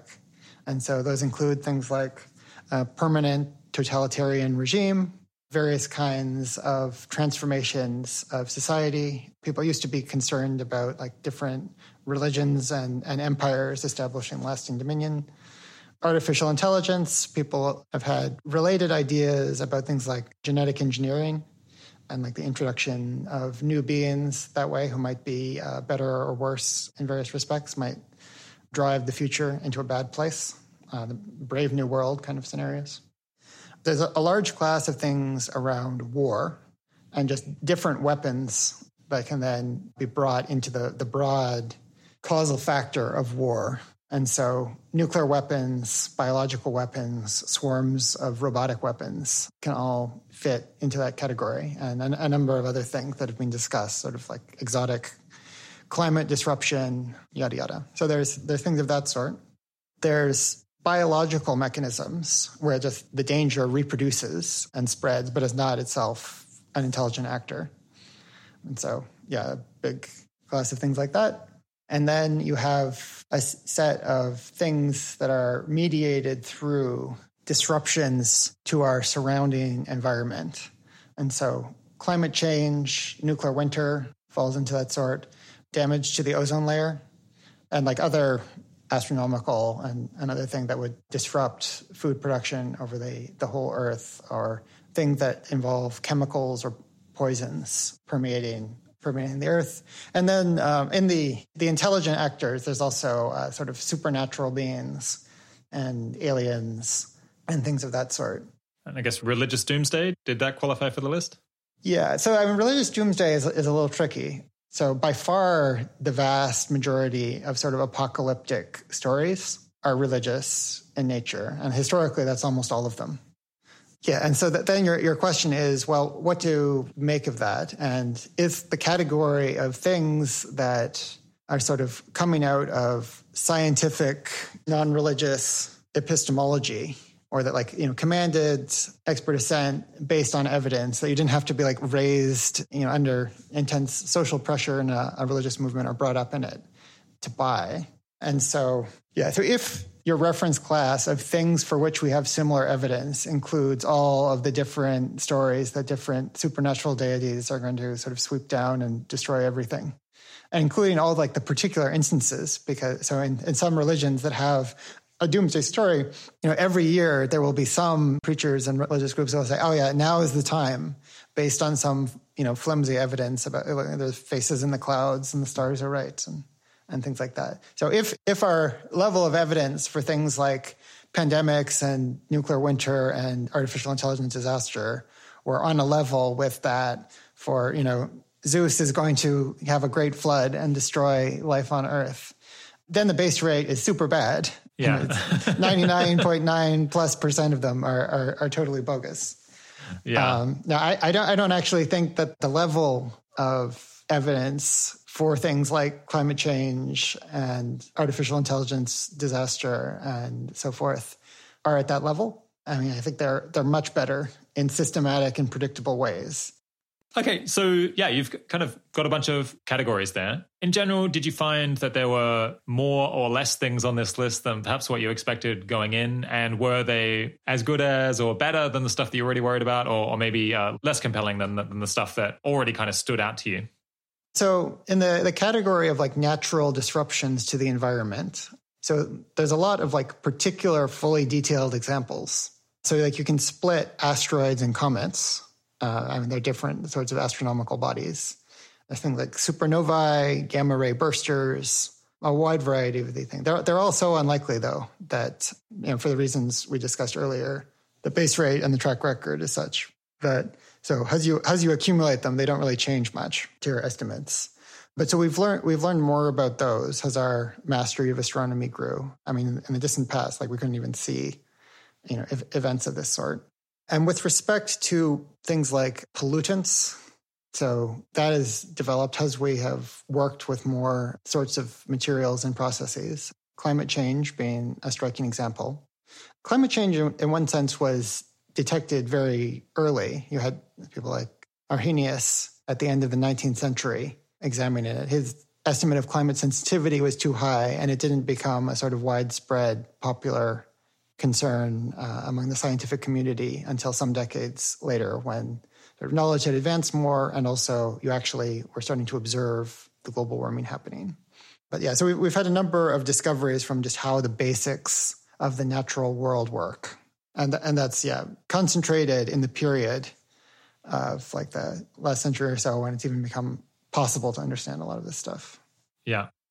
Did you get any kind of big updates on how much to worry about the kind of intelligent malicious actor thing, or I guess the potential for war, which has been, one of the most regularly disastrous things through history? Yeah. So with respect to war, there's definitely been some trend over the last few centuries for us to see more possible collateral damage. So with nuclear weapons, biological weapons being sort of interesting examples of that. One thing is we haven't seen as much use of those weapons as people might have feared. We talked earlier about Ellsberg's reports from RAND. Initially, people feared these WMD situations would be very unstable. And so far, they have been surprisingly stable, at least in the current geopolitical context. So that's an update. And then with respect to like the kinds of weapons that might have broad spillover, so a lot of them were mentioned as classes relatively early on. So like biological weapons causing pandemics came around shortly after the germ theory of disease. And indeed, like biological weapons programs were not that far after that to actually make it happen, or at least move towards exploiting that capability. And likewise, the idea of drone weapons and even self-replicating ones was sort of noticed in the early part of the 20th century into the 40s.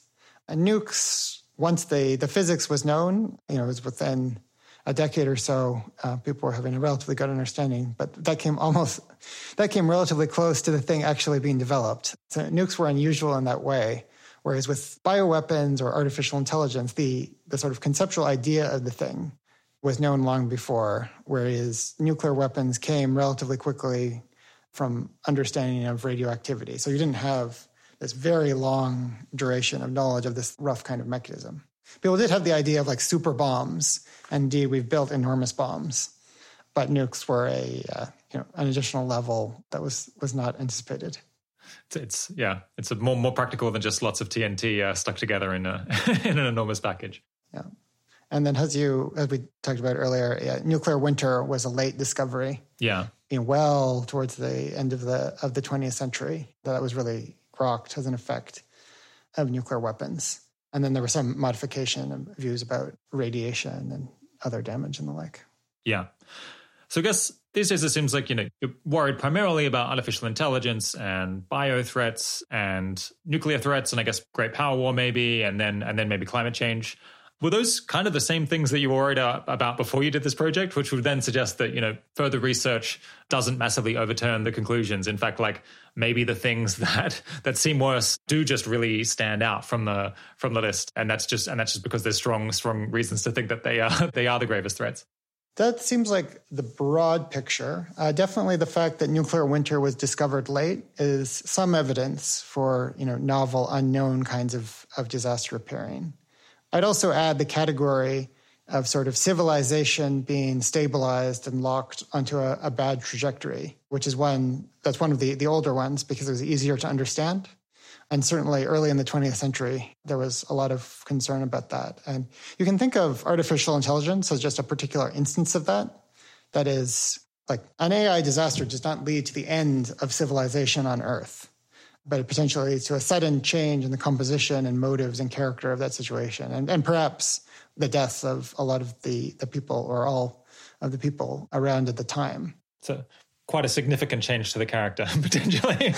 Yes. And one where we might expect it to be somewhat worse and not sharing some of the criteria that we use to evaluate things. Like, for example, caring about the well-being of some of the creatures and the civilization. Yeah, I mean, there can be civilizations that are, populated entirely by aliens and AI and non-human beings that are very good or much less good or bad.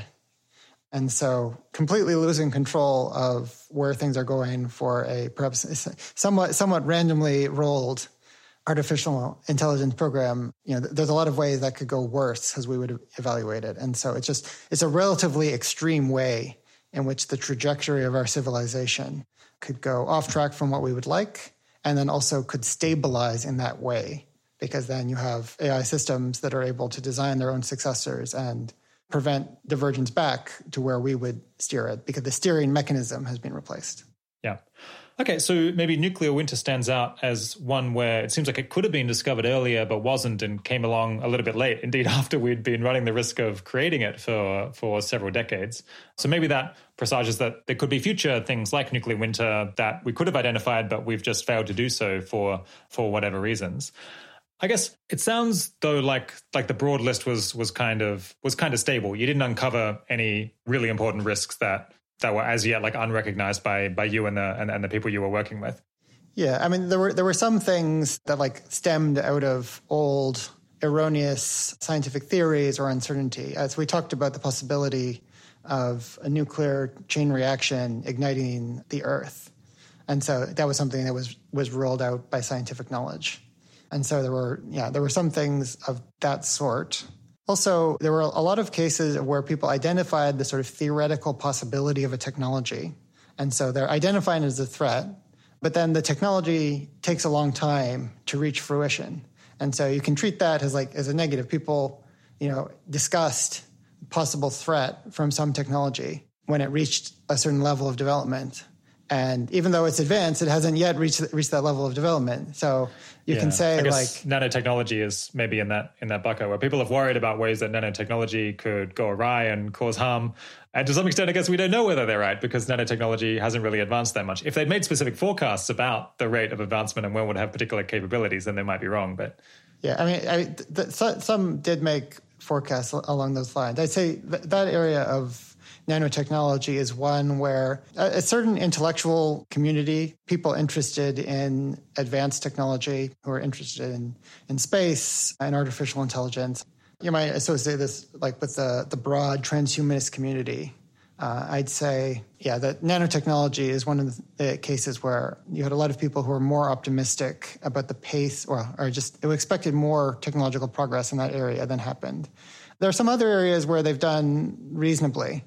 So like Hans Moravec's view from early in the 20th century about the key role of computer hardware in AI progress, I think is looking a lot better with the recent results in the last decade of just seeing systematic success scaling up by spending more compute on the same problems and cracking a lot of the solutions. Yeah. Okay, so that was one angle, was trying to find problems to work on, risks to work on that might be even better than the ones that you were already aware of. Another one was just looking for the number of kind of false positives in the past where someone in your same situation would have been incorrectly convinced to work on something that ultimately would turn out to be misguided. Yeah, did you find many examples of that, of false alarms about really big deals or really big risks in the past? Yeah, so interestingly, it depends on how deep you probed into the particular risk. And so there are a number of things that have been commonly described as threats to the existence of humanity or as extinction level events, when that was never actually particularly present in the scientific literature, or there were never detailed arguments. So it's a citation trail to nowhere. And we could discuss several of those probably. Yeah. Give us an example of one of those. Yeah. So one thing that was interesting and informative to me was when I started looking into nuclear risk and nuclear winter. So I'd seen many cases of people talking about nuclear winter as causing human extinction. And then I was intrigued and surprised to hear when I actually inquired of the authors of the major nuclear winter papers that they thought like the chance of direct human extinction by way of these nuclear exchanges was extraordinarily small. Not like 1 in 1,000, but much lower than that. Right. And they had a lot of reasons, like, aquatic life in the oceans, you have biomass that you can convert, you have many years of food stocks in scattered places around the world. New Zealand and the lower latitudes surviving relatively well, things of that sort. But yet as a matter of rhetoric, there's this tendency for things to develop into saying that things are extinction or end of the world. And maybe it just sounds rhetorically powerful. And sometimes the people will mean, well, it would be the end of our civilization because half of Americans would be dead. And like we might change the system of government, or like we'd say it's a new era, things like that. Yeah. I guess it's interesting. I suppose it would be the end of the world for many of the people having this conversation. So it maybe makes sense Absolutely. for them to... Yeah. So maybe that has some influence. And I guess also just, the world would have changed so much that it's the end of our, it's slightly conflating end of our species with end of the current like civilizational era. Yeah. Just understandable. Yeah. What's another example of something where when you kind of dug into it, people would have loose talk in newspapers about extinction, but then the scientists knew it wasn't going to happen. Yeah, and so you're in the UK, and so this Extinction Rebellion movement, which is trying to galvanize action to mitigate and avert climate change, which is a great objective. But then they formulate the rhetoric in terms of like humanity is doomed and will be extinguished. Everyone will die. Your grandchildren will not grow up. And then when they're challenged for being so out of whack with the scientific consensus and ask like what's the evidence for the claims, and they just sort of change the subject and engage in the rhetoric. So they're not even in the business of making an argument that this will actually happen. It's just it sounds good, and so they've chosen that as a rhetorical strategy. I see. Okay. Yeah. Any other notable cases? Yeah. So Toby Orr discusses some of these in his book. I had a bit of correspondence with him and his research team and its creation. And so, that was interesting. So there's a set of resource depletion arguments where we say like some resource X, sometimes it's, phosphorus or fossil fuels is running out, and then we're going to collapse. And sometimes people then like say, and that goes to extinction. Yeah. And so, usually again, there's no citation trail that goes like, how does that work? Yeah. And then like the biggest, most obvious argument for a lot of these is if you have some substitute for that resource, that is scalable, and we know how much that substitute costs, then we can say, okay, well, if we switched over entirely to the substitute, how much of our GDP would we have to pay for it? And so like right now we spend less than 10% of GDP on energy. And there are, abundant energy sources, so solar, nuclear. They're somewhat more expensive than natural gas. And you have to use the batteries, but they're not drastically more expensive. And there's a lot of room for energy efficiency and adjustment. In the same way, like with food, like half the world's food output, it's actually more than half if you combine food waste and feeding to animals for animal agriculture. So like vegetarianism reduces the amount of land you need to use to produce a certain quantity of calories. So if you combine those, there's enough slack to like have food production fall by half. Yeah. And no one starve just by feeding the food to humans and not like letting it rot or using it in factory farming and animal agriculture. And with energy, again, if you increase spending on energy from like 10% to 15% of GDP, or you say take some of it by using a little less energy, that's not the end of the world. It's not human extinction. And for phosphorus, yeah, it's possible to up recycling, but also you can expend energy to extract it from lower grade ores and things of that sort. And so, yeah, there's no obvious way in which this could actually happen for the major resources people sometimes moot, but it's a meme in certain circles. And certainly it would be bad to have large price rises in some of these commodities, and that sometimes happens. But the story to go to extinction, it either doesn't work or it has to pass through something else. Like you say, this moderately increases the chance of a nuclear war and biowar all happening at the same time and causing extinction. But it's not like a direct channel to doom. I see. Okay, so sounds like the big picture is there have been quite a lot of suggested things that could cause massive disasters for humanity or even extinction. But most of the time, they weren't even really serious suggestions. They were suggestions being made by people who wanted to write an interesting book or publish an interesting article in the newspaper. And if you'd followed up at the time, you could have reasoned it through and realized that this was not a serious proposition. Like the world's not going to collapse for lack of honeybees. Yeah. And if the honeybees all disappeared, and we get 90% of calories from other things, and you could substitute those crops. Yeah. But it's an exciting headline to describe some research about the spread of mites among honeybees as we're all doomed. The honeybees are going to be gone. And yeah, I think there's a nice episode of the podcast Econ Talk where they talk about what did people do in order to respond to these issues with these mites with honeybees, which is a legitimate issue in agriculture that needed to be addressed. And basically, I think they spent across the US, it was something on the order of $1 billion extra per year growing more honeybees. Or they did more to get the honeybees that they had to have more children and grow more nests. Maybe it was even less money than that. So yeah, rather than cause human extinction, it cost a tiny fraction of GDP, which is quite a large difference. And in any case, as you're alluding to, almost all human calories come from crops that do not require pollination, like wheat and rice and so on. So yeah, even the original suggested thing that we would starve for lack of honeybees never made any sense whatever. Okay. So I guess it seems like the general picture that's coming out of this is there aren't a lot of false alarms that you could imagine falling for yourself in the past. And most of the things that you're worried about, you kind of already knew about, and they do stand out because there's stronger arguments to be concerned. So I suppose this would have bolstered your overall confidence that the concerns that you had about these disasters or really big deals was sound on the base rates. Yeah, I'd say that overall, although it highlights the remaining areas of uncertainty. So things like these technologies that have not yet reached the point where they're hypothesized to cause the sort of damage. So when will that happen? And the relative magnitudes of risks that are each individually serious. So the update about the stability or comparative stability of nuclear arms races, that would be a quite drastic update in terms of how seriously to take that threat versus, say, accidental bioweapon release. So this is a range where it really matters if one risk is 10 times as large as another. And certainly when we're talking earlier about valuations in terms of share of GDP that we would spend on averting the disaster, that really matters.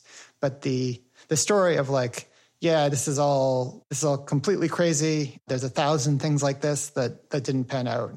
I think that's not true. But we're still left with a difficult an empirical problem in exactly as we are able, given the fundamental limitations, to estimate the relative magnitudes of these different risks and then prioritize our interventions amongst them. Yeah, that makes sense. I guess it seems like there's kind of an era where a new potential threat is kind of conceived and first understood, and we begin to like have a picture of what the technology might look like or what the natural phenomena is. And then it sounds like there's a window of like sometimes years, sometimes decades where people come to grips with that. I guess with nuclear winter, took a bunch of research to do.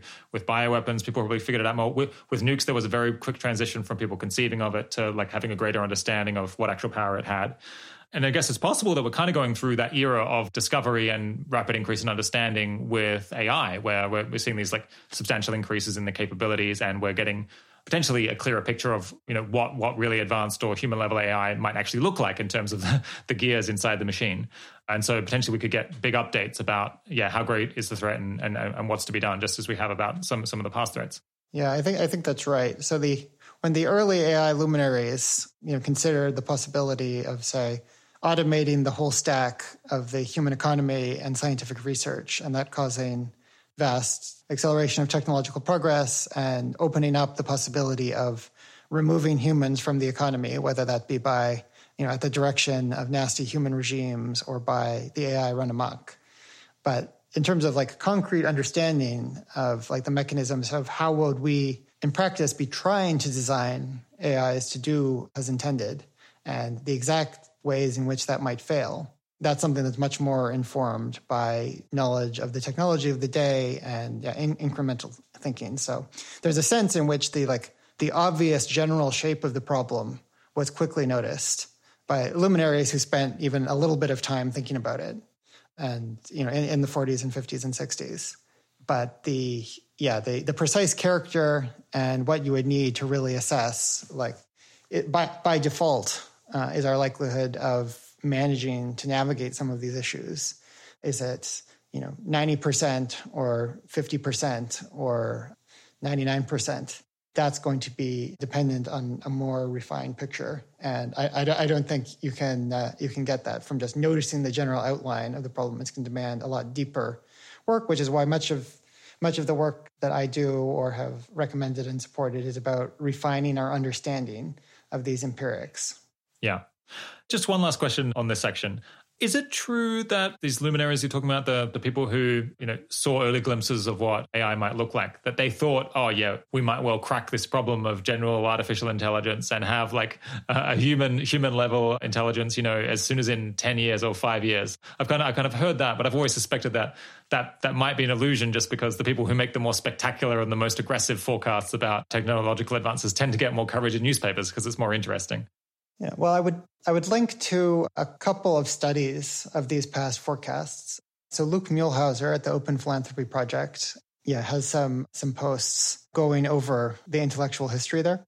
And so indeed, there was a contingent at the beginning of the AI field who thought that, maybe it's close. And again, when you start a new field, it's reasonable to have an enriched probability of success soon after, because some problems are easy, some are super difficult, some are middling. But a non-trivial fraction of things are solved pretty quickly after folk try to solve them. And so there are many fields like that. For example, making vaccines in response to COVID. It happens in the first few weeks. So if you can have difficulties distributed over a wide range, some significant chunk of it is in the easy range. And so when you first start, there's reason to put more. But in fact, I think what it looks like is that, yes, the most prominent voices saying AI near at the time, they had shorter timelines than the average. And there are some examples of where surveys of everyone at a conference that had longer timelines. And there's some justification in that, hey, it was a new thing. Maybe it will turn out that we can do a lot to make AI more efficient than biological systems. But also, looking back, we can say they were suggesting that computing elements far less than those in the brain of an ant would be sufficient to have superhuman intelligence.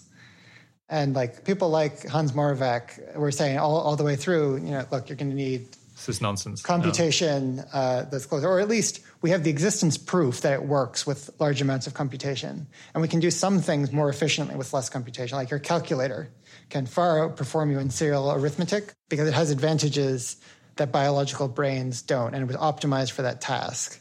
But we don't have an existence proof that such advantages exist to let you get away with so little computing power compared to biological animals. And it's looking like it might be that in far in the future, people will be able to make some super compressed, hyper efficient thing that can do a lot with 60s level computing power or even 70s. But we didn't have this argument of, look, human brains can do it, other animal brains can do it, therefore we should be able to duplicate it. That was more an argument of maybe we'll be able to do way better than that, say, in the way that nuclear power is much more efficient in like energy per kilogram than biological sources, or that our spacecraft can travel much faster than a cheetah. And it turns out that wasn't true for the course of AI development, and people were mistaken to suspect that it might be. Yeah, super interesting. Okay, let's push on and talk about something that is kind of suspicious about this whole line of argument that we've been making through the conversation so far.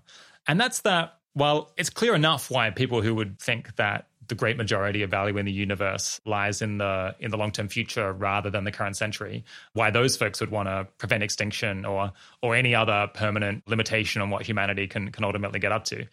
But you want to say that even if you don't care much about that, you should view almost the same activities, quite similar activities, as nonetheless among the most pressing things that anyone could do. And that is kind of a suspicious convergence on the same conclusion, that the same projects could be roughly optimal for quite radically different moral values.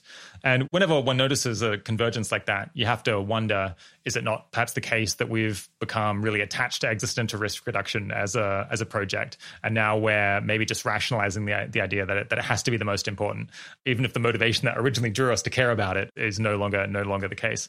Or maybe it's just that we haven't explored sufficiently broadly enough for alternative projects that would be even better from a non-long-termist perspective. But you think that this suspicious convergence can be explained or made sense of.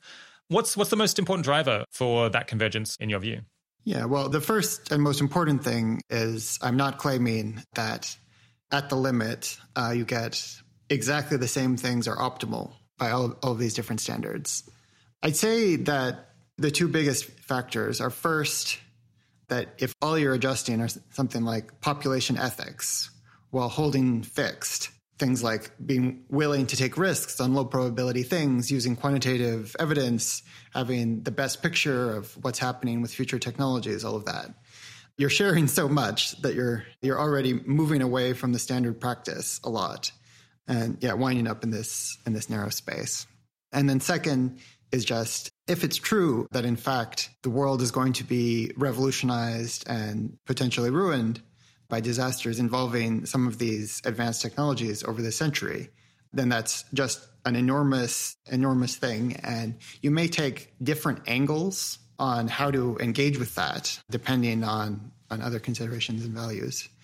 But the thing itself is so big in such an update that you should be taking some angle on that problem. And you can analogize, so say you're Elon Musk, and Musk cares about climate change and AI risk and other threats to the future of humanity.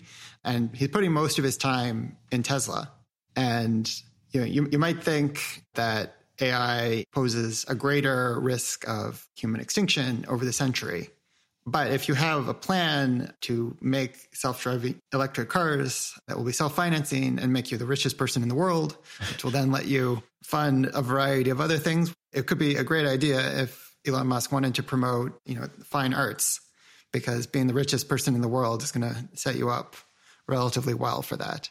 And so similarly, if indeed AI is set to be one of the biggest things ever in this century, and to both set the fate of existing beings and the fate of the long-term future of Earth-originating civilization, then it's so big that you're going to take some angle on it. And different values may lead you to focus on different aspects of the problem if you think, well, other people are more concerned about this aspect of it. And so maybe I'll focus more on the things that could impact existing humans, or I'll focus more on how AI interacts with like my religion or national values or something like that. But yeah, if you buy the empirical case, these extraordinary premises about AI succeeding at its ambitions as a field, then it's so huge that you're going to engage with it in some way. Yeah.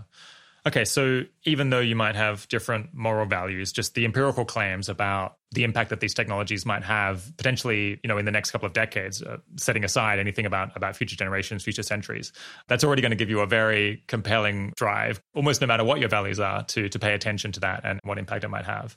Although that is dependent on the current state of neglectedness. If you expand activities in a neglected area by 10-fold, 100-fold, 1,000-fold, then its relative attractiveness compared to neglected opportunities in other areas will plummet.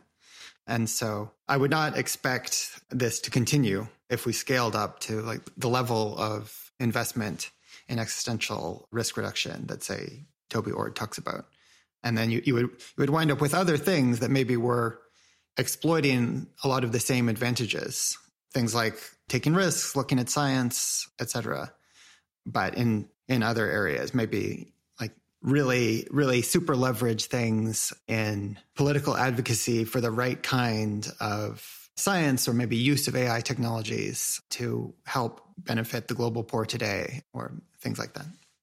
Yeah, so it's not just that you have these views, it's that you have these views and not so many other people do have this thing that you think is a true valuable insight, such that it's all of the opportunities have already been taken. So there's low-hanging fruit there from multiple different angles. I thought a possible answer that you might give is that so a near-termist cares about the current generation surviving and flourishing because of its intrinsic value.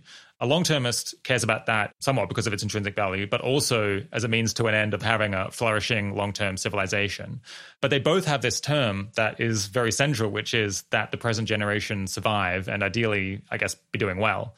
And so it's perhaps not surprising that they might converge on similar projects, given that they're kind of one person's terminal value is the other person's kind of instrumental value. Does that make sense? Yeah, it does for a certain class of scenarios, certainly. And that's where it seems to me that you're getting a lot of this convergence, but they can come apart. So if you have bunkers that let 10,000 people survive some apocalypse and then reboot civilization, that only saves those 10,000 people. It makes an enormous difference to the long-term future. And so that's an obvious way they can separate. And likewise, the trade-off with things like malaria bed nets. So certainly if you move further along the diminishing returns curve for global catastrophic risks, eventually the expected lives saved would get worse than bed nets. But even before that, I think if you were successful with bolder strategies along the lines of bed nets, so maybe really pushing for advocacy to get a kind of system that will routinely roll out global vaccinations for new infectious diseases, so that thing might be even more leveraged. And you don't expect that's going to be hyper leveraged on things like existential risk. And so that's how they can differ. And I'd see the sharpest contrast, actually, that it would be purely value-based from my point of view, as being between not bed nets and preventing accidental AI catastrophe, but more against something that tried to exploit as many neglected sources of impact or leverage as the AI accident thing. And so that would be something that would look maybe more technologically focused or political advocacy, some kind of combination maybe that was exploiting beliefs or facts about the world that are not widely held.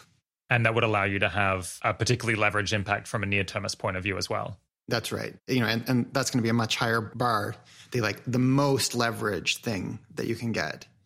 Even while giving up some of the advantages of bed nets, you can very clearly track what's happening locally. You don't have to act on these long horizons.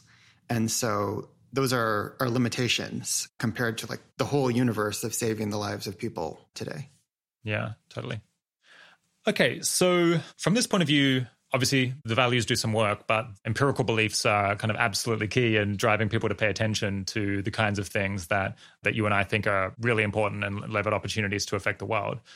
Assuming that these beliefs are right, and I guess by that I mean kind of Toby's estimates of the likelihood of human extinction or massive catastrophe in the next 100 years, which I guess was 1 in 6 overall, and maybe 1 in 10 chance from artificial intelligence in particular.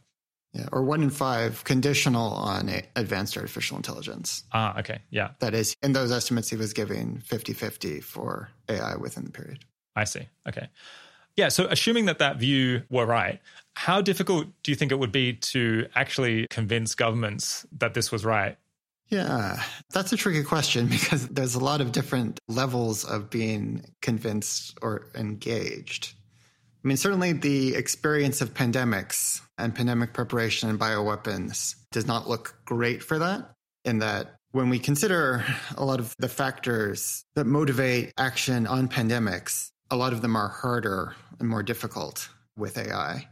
So even having repeated empirical examples of actual pandemic disasters happening and of things like the massive secret Soviet biological weapons program and a variety of accidental leaks and whatnot, even with all of those things happening, we still get the radical underinvestment and just like the public epistemology and discourse. It was sort of, they were left as sort of niche issues, like that high-minded wonks would talk about.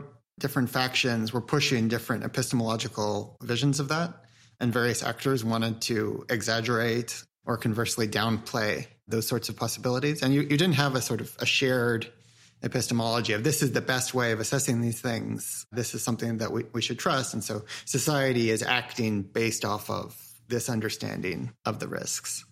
And now for AI, we're talking about something that is in many ways more unprecedented.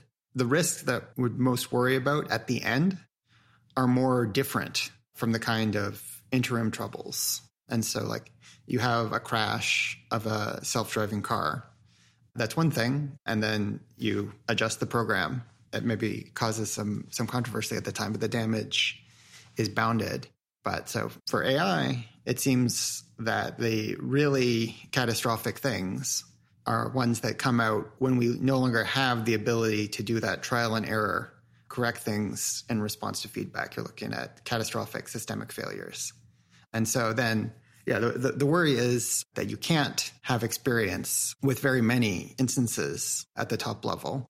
And tiny lab scale demonstrations maybe just don't go very far because they seem too abstract and theoretical, in the same way that repeated leaks, say, from past bioweapons labs because they caused localized damage mostly.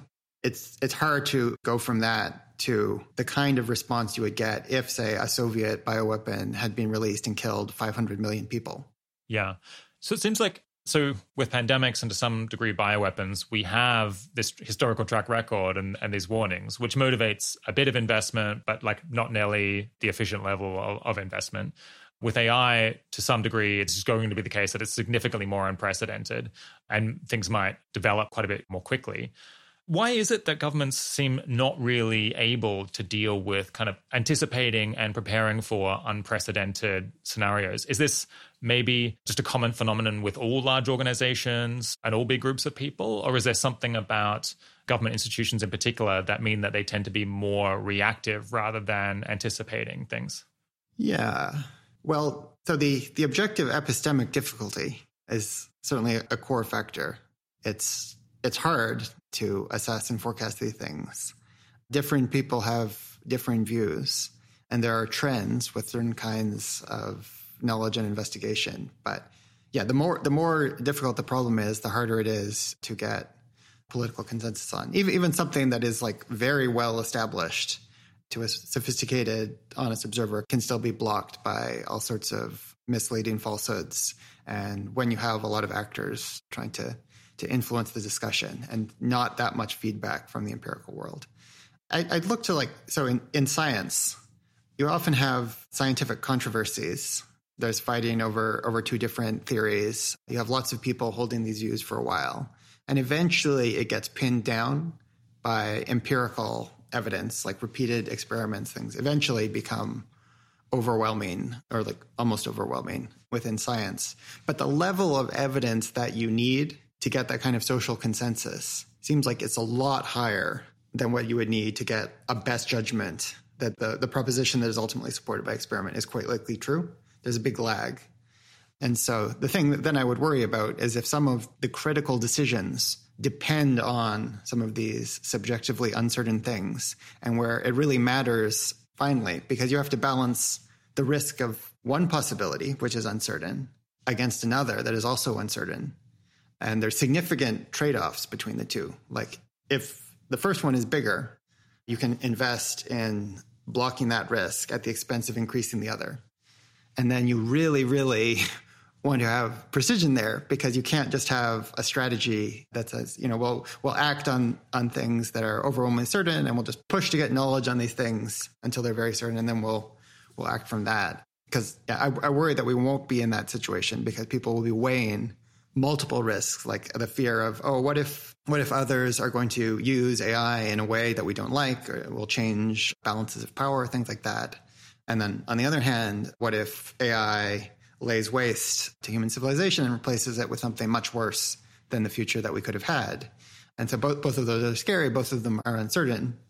And it's possible that you will have one of these problems made much worse by trying to trade off in favor of the other.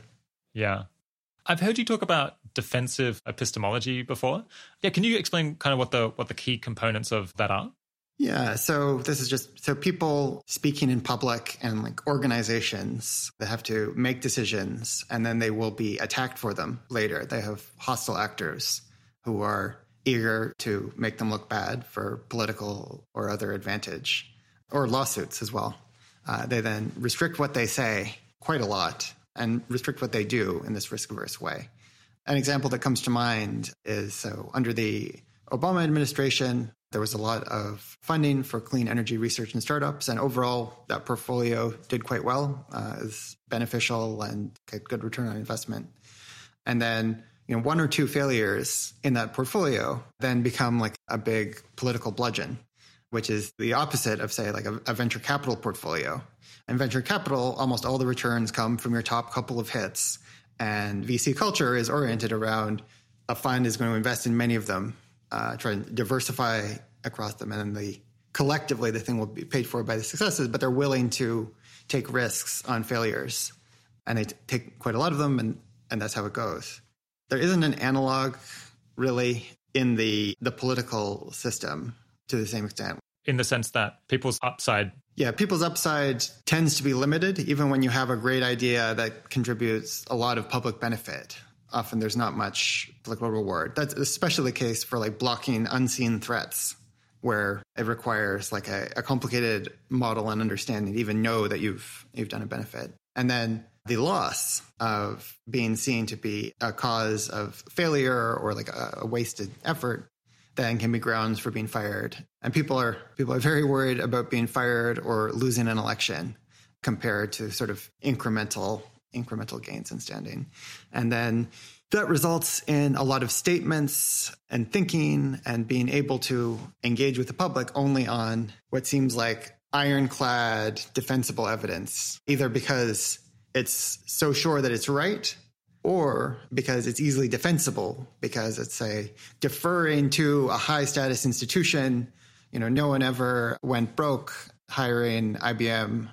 I mean, that may no longer be true, but it was the story that even if the advice from a high prestige institution is wrong, still you can defend your having acted on it in a way that you can't defend acting on sort of complex, direct reasoning, or like has an outsiders, intellectual entrepreneurs, even substantial portions of a scientific field that have not been endorsed by all the institutional organs.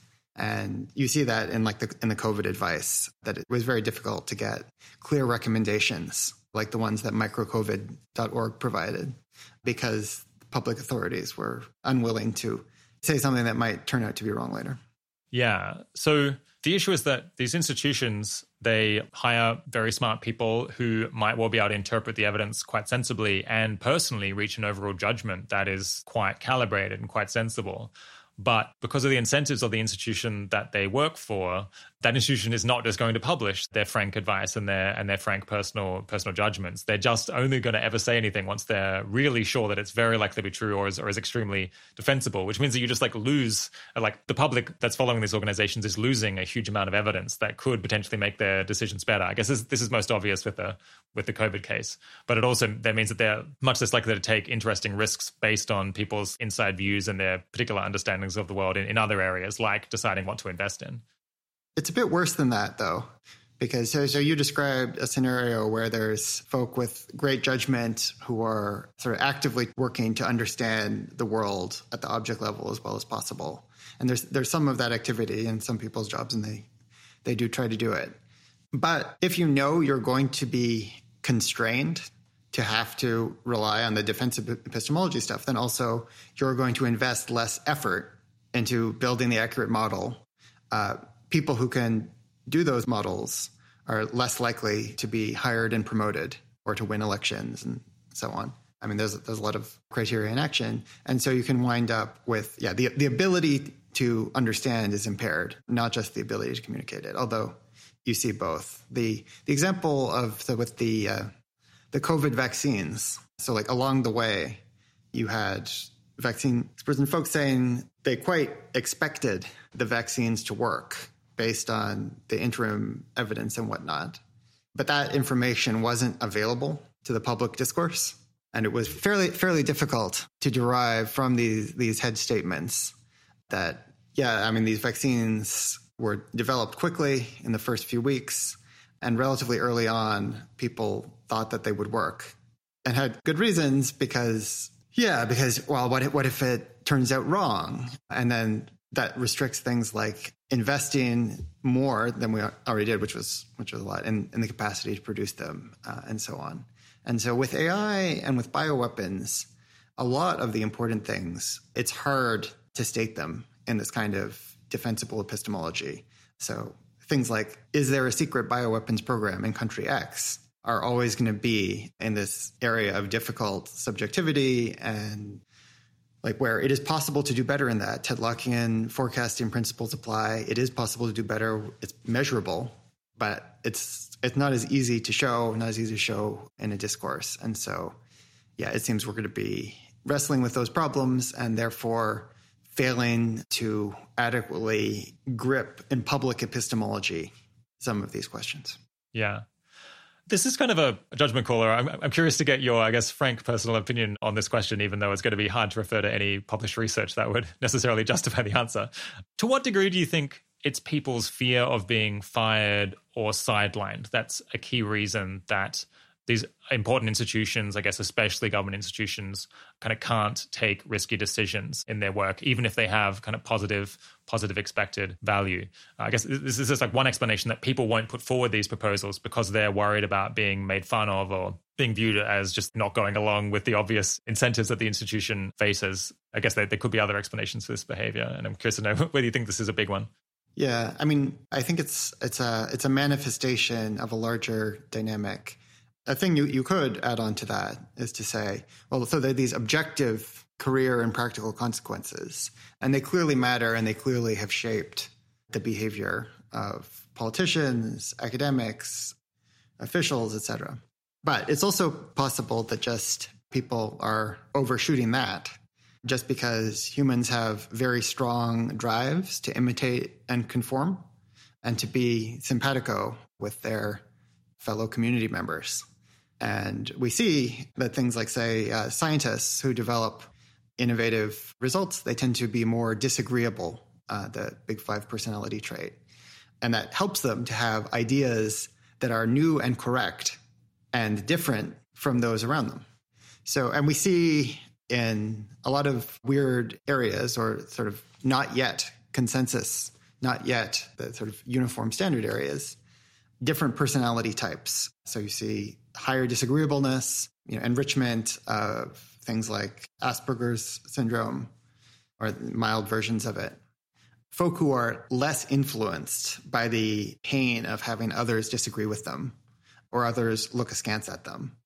And you can measure this. You can take objective questions of fact where there's some kind of socio-cultural, emotional, tribal current that pushes people to getting wrong answers on those factual questions and then see how things go.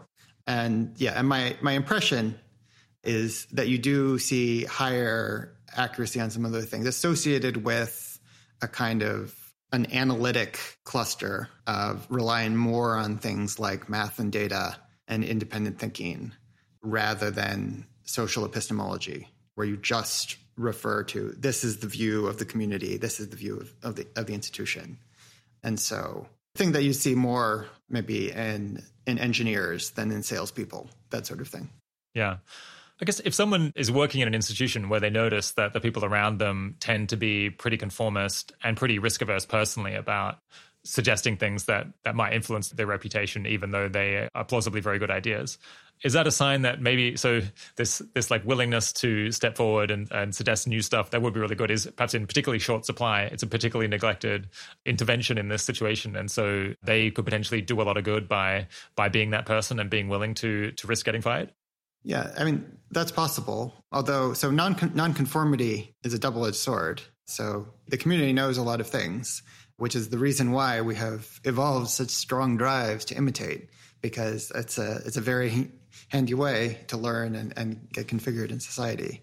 No human is going to reinvent not just stone tools, but electricity and automobiles and such in their lifetime. We have to draw on those around us to a great extent. And so what you really want is the combination of reduced conformity with things that systematically draw you towards the truth. So just increasing entropy, just being free to move off in random directions from consensus is no good. You want to strengthen things like science or Tetlockian predictive forecasting and accuracy track records there. Things like, being able to support arguments with data, being able to say, go with rationalistic conversational norms where you put up the evidence for your claims, why you believe them, and then open up to other arguments and actively seek out disconfirming information, things like that. Like when you're diverging because of practices that we think are systematically correlated with truth, then you're providing the engine for society. Because conformity can help you preserve what you've already got, but it's not going to drive you towards the truth. What you want is a continuous steady tug from things like regular scientific experiments and seeing what worked and what didn't.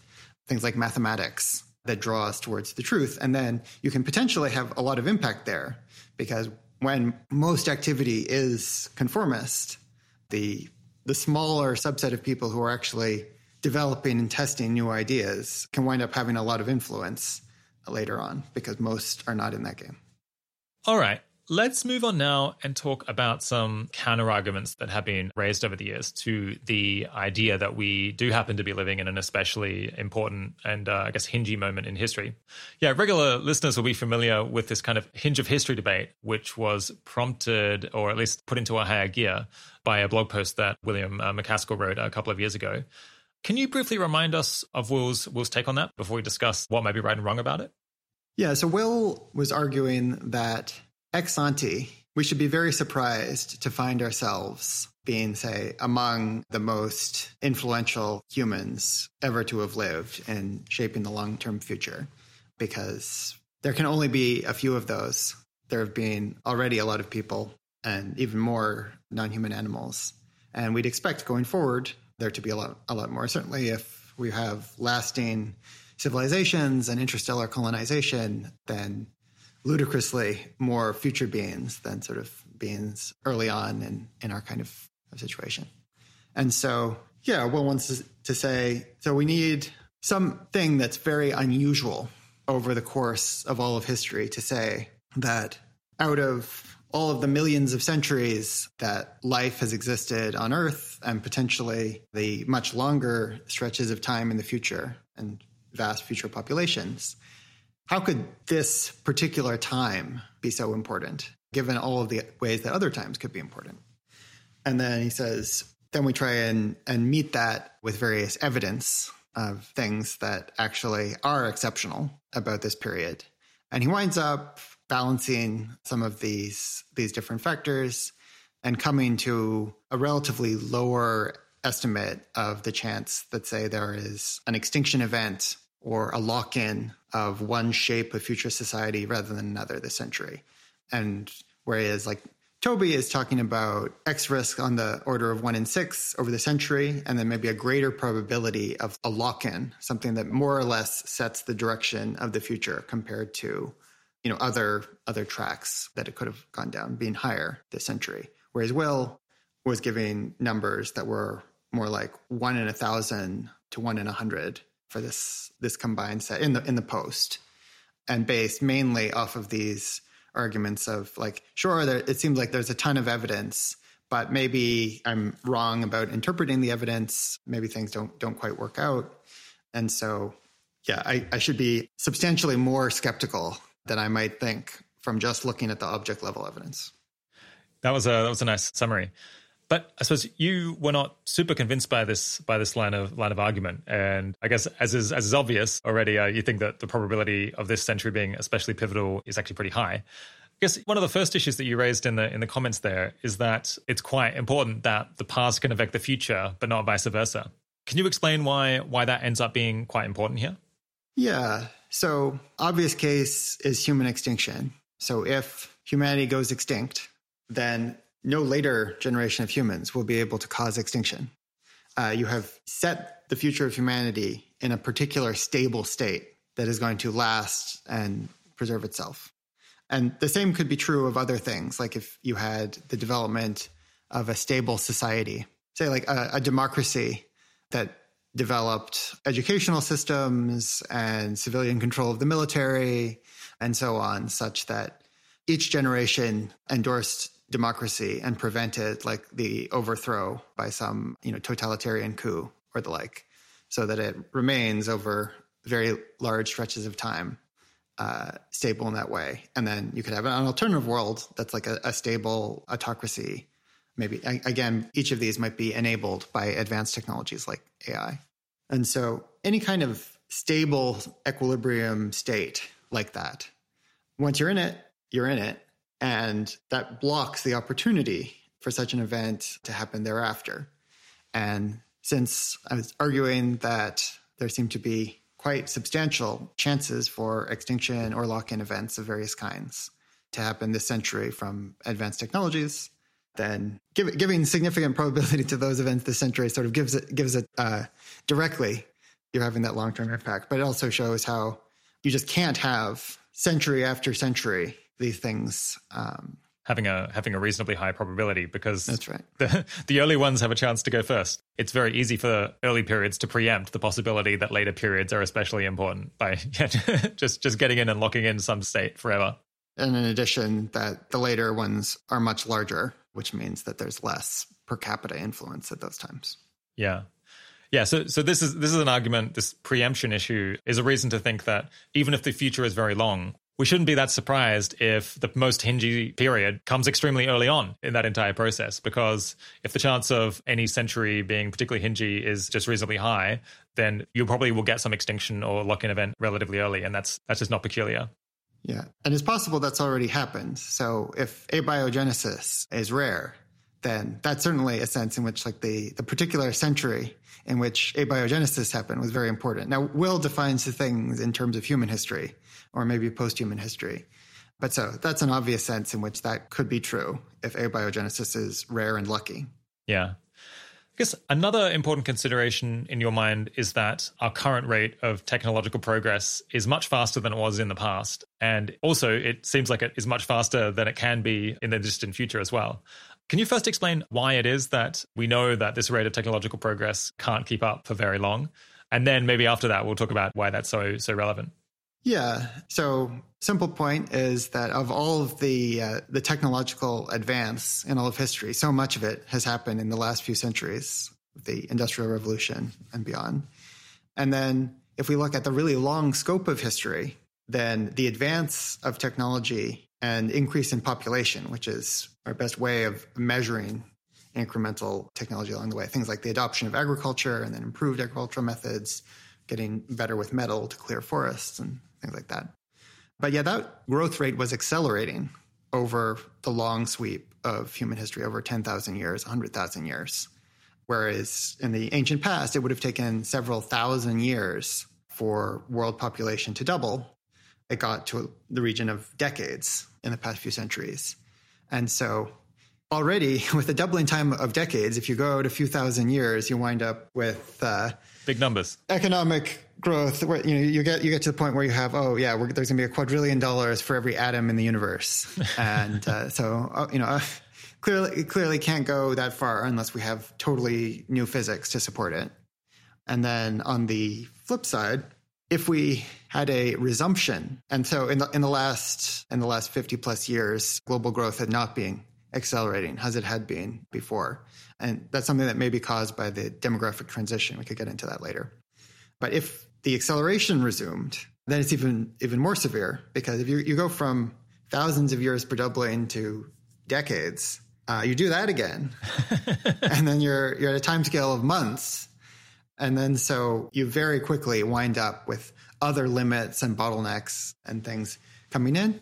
But it looks like in aggregate, we could cover a lot of what is technologically possible over a fairly short period of time. And just really exploiting, the Earth and the solar system would get you a large percentage of all of the cumulative percentage growth in like research effort there could ever be. And so along with it, a lot of the technology there could ever be. And we think also that it's front loaded, because sometimes you hit a physical limit. You can't send signals faster than light. You can't get more than 100% efficiency in a heat engine or a solar cell. And so that's reason to expect a lot of all the technology to ever exist to come along in the next century or next few centuries. And it's certainly a reason why we can't keep on with historical acceleration rates or even current rates of economic growth for very long. Yeah, so I think it's going to be fairly easy for people to grasp why, if you have an accelerating rate of growth, so if you have hyper exponential growth in technology and the economy, such as the doubling time keeps shrinking, then pretty quickly you end up with a situation that just cannot continue for very long. You'll outgrow the Earth and then you outgrow the solar system relatively fast. But so I think growth, you're saying, is no longer accelerating the last 50 years. We're just growing at an exponential rate. How long could we keep that up? Yeah. So one way to think about it is how many orders of magnitude of growth left are there possible as allowed by physics? And so within the solar system, so solar energy is more than 1 billion times what gets to the Earth. And our civilization's current energy use is less than 1/1000th of what reaches the Earth. If you have trillion-fold growth, that's 40 doublings. And then maybe add some additional growth because of improvements of efficiency and whatnot. And then, 40 doublings. And if each doubling takes 25 years, that's 1,000 years. So 10 centuries. And that's at that point, we're not talking about millions of centuries. We're talking about a compressed period. And if we were living in that world, then it would be a lot less obvious to argue that this is the most important century as opposed to 3 centuries from now would be difficult. And then there I'd be getting into details about how growth works, how technological change works. And then I think actually the case is actually better that growth will resume accelerating or continue decelerating rather than stay on a constant exponential for hundreds or thousands of years. Okay, but I suppose the bottom line from both of these points is that we should expect, whether it's speeding up or constant, at least in those two scenarios, we should expect that a decent fraction of all of the technological progress that will ever happen might happen in the next 100 years. Granting that that's the case, why does that suggest that this century would be especially pivotal? Yeah. So the frame of this most important century out of millions is parsing the world up in terms of calendar years and time. And then this alternative would be to say, when some important change happens, it is not necessarily just because you had more rolls of the same dice in an almost identical situation. So, you've had now tens of millions of years of ants doing their thing. And then there's lots of random mutations and changes in ants. And sometimes branches of ants go and occupy new niches or transform in some ways. But we see more dramatic changes with the introduction of new technologies, new climatic conditions, some kind of systemic factor. And I'd say looking at human history and changes that happen, I say there's a good case for like more than half of like the variance in basic ways of living and such being tied to technological changes rather than, this is just a thing that was happening randomly at a fixed rate in the same environment, like, wars between ancient city-states. Those wars happened back and forth, but you could go through 500 years of those and still like different kings are wearing crowns, but things are fairly similar. And if we're looking for something like lock-in events or human extinction, then this is maybe especially important because if lock-ins become possible at some level of technology, and they weren't for past technologies, then, if a lock-in event happens, there's no opportunities after that.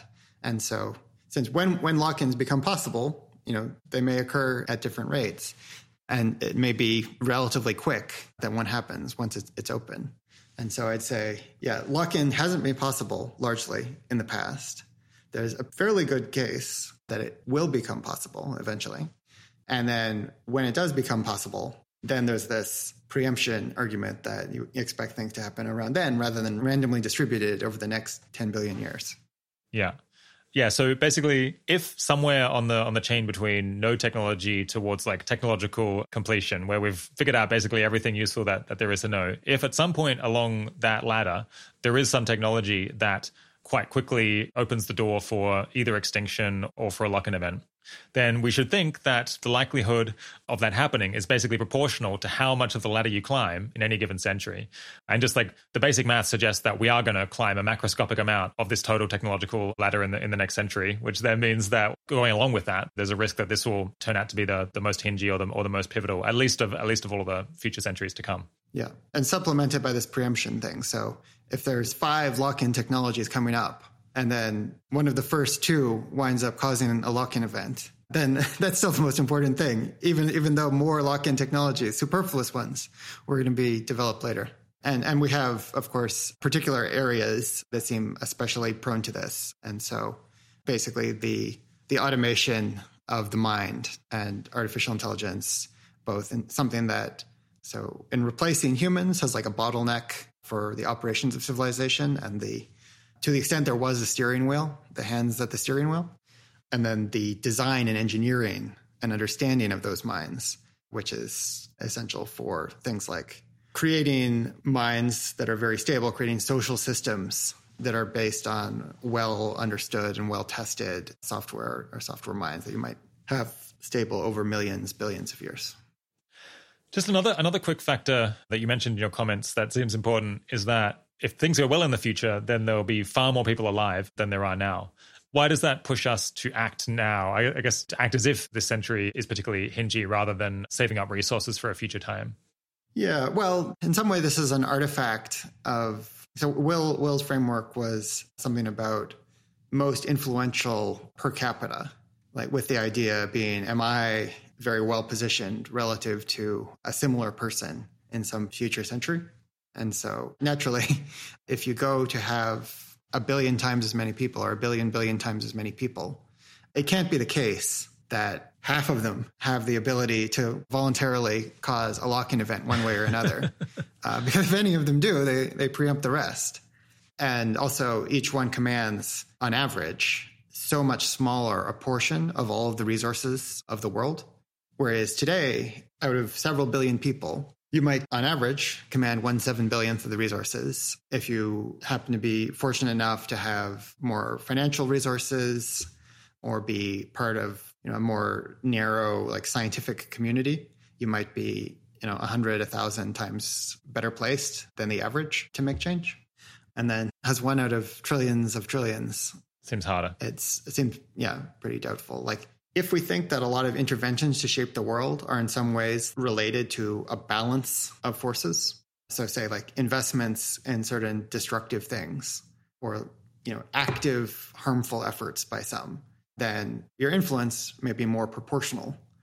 Do you have more resources to push X than the opposition to X? Things like that. Yeah, a little bit like voting. You're more likely to swing an election when there's fewer voters than when there's lots of voters. Indeed. So you had this other point, which is that you think a lot of uncertainty about humanity's long-term prospects are going to be resolved this century. Is that kind of conceptually separate from the things that we've talked about so far already? Or is that more just like an implication of the above? Yeah, it's more of an implication. And so speed up just gives you that, because if you are speeding up through so many technologies, then you're resolving the uncertainties associated with each of those technological transitions. There's less left. And then it's more likely that you've had a lock-in of one event or another. So like extinction or the creation of a society that is stable enough to like reliably stop weapons of mass destruction from blowing it up shortly.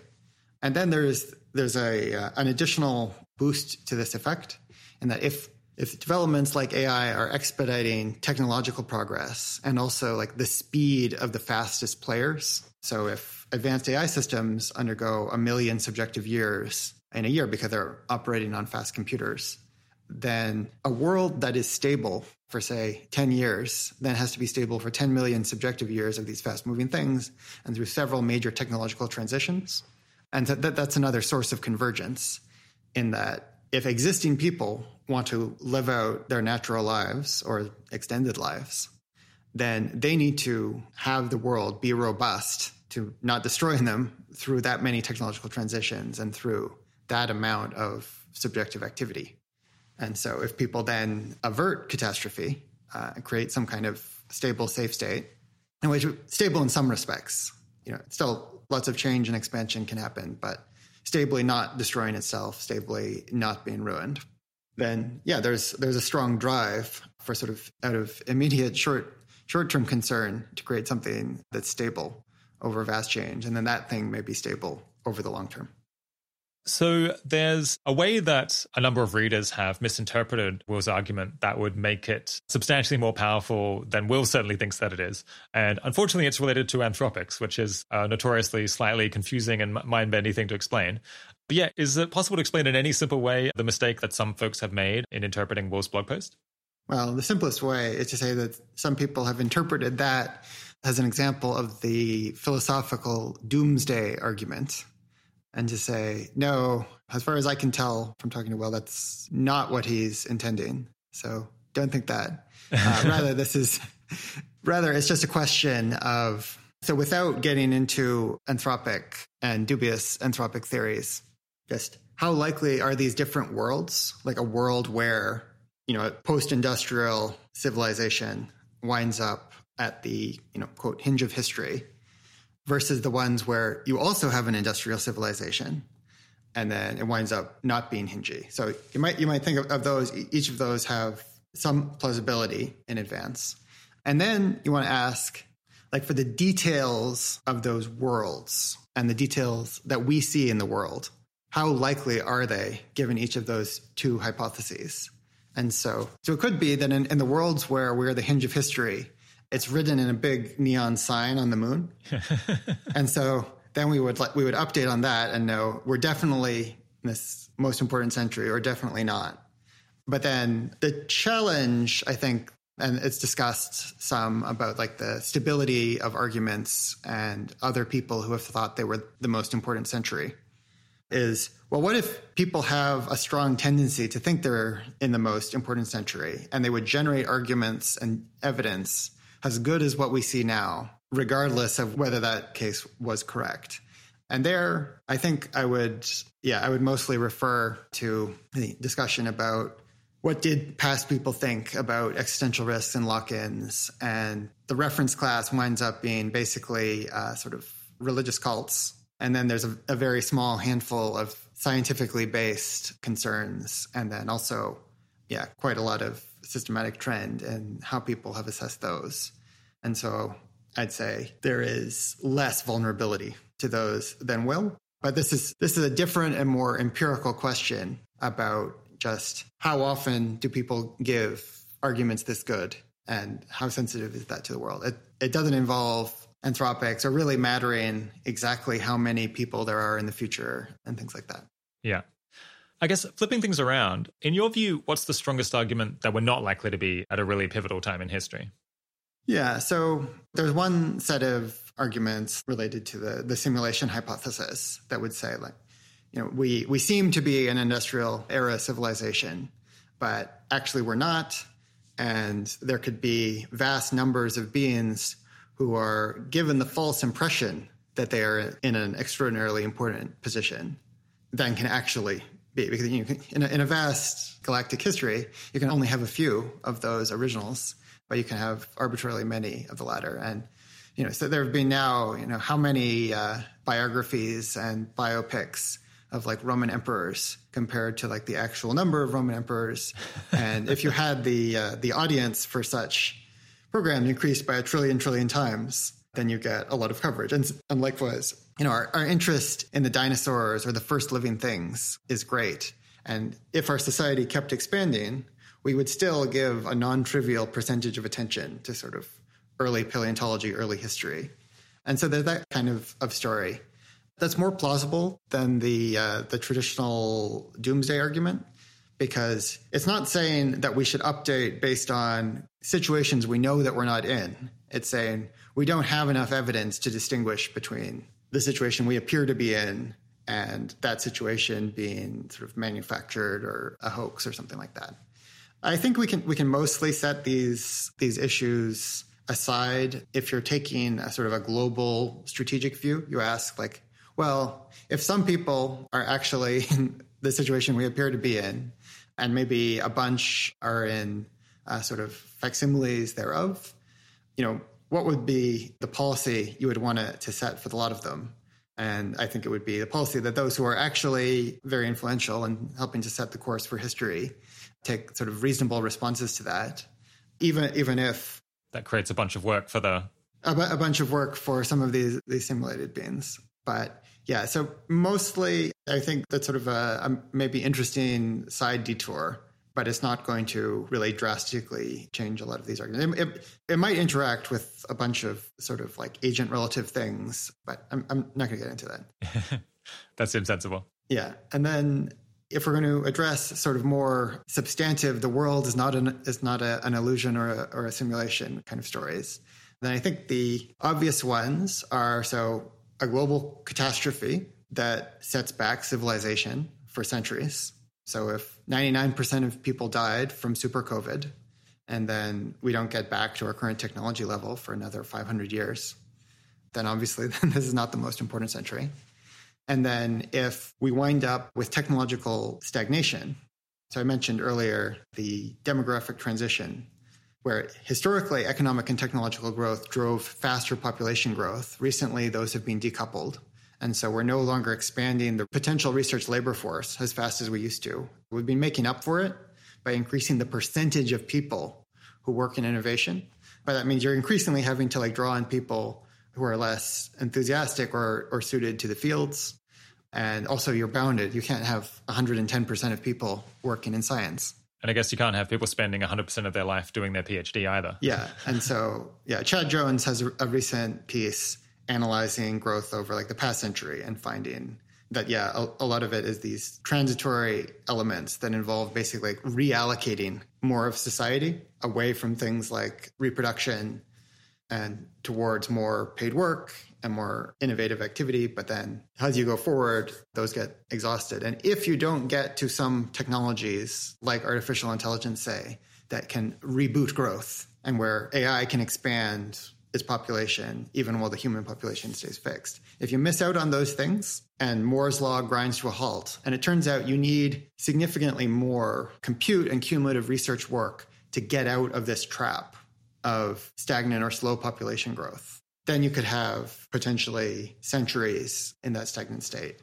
I don't think that's very likely. And also, I don't think it would be that many centuries because we're just too close. In that world, well, that's one reason. I do think we'll probably get there this century. But even setting that aside, we do have some people, religious sects that have strong cultural norms in support of having children can manage to have 8 kids under modern conditions. And so if you give 200 years, then that's enough time for high fertility cultural norms and such to spread and become dominant.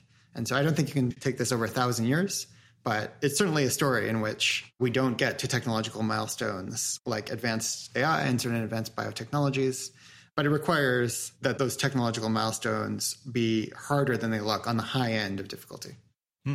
That's super interesting. Where did you say we could read more about that? Because I don't think I've heard about this possible scenario many times, if at all. Yeah. This is a recent piece by Chad Jones.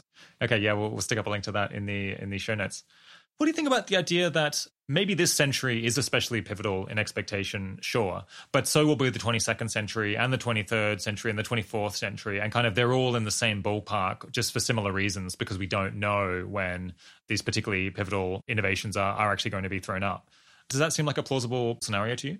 Well, then we have to get into the details of forecasting to refine it. Obviously, you need more data to pin down between 21st and 22nd century than this millennium versus, any of the previous 1,000 or next 1,000 millennia. And we have a much stronger case for most important millennium than most important century.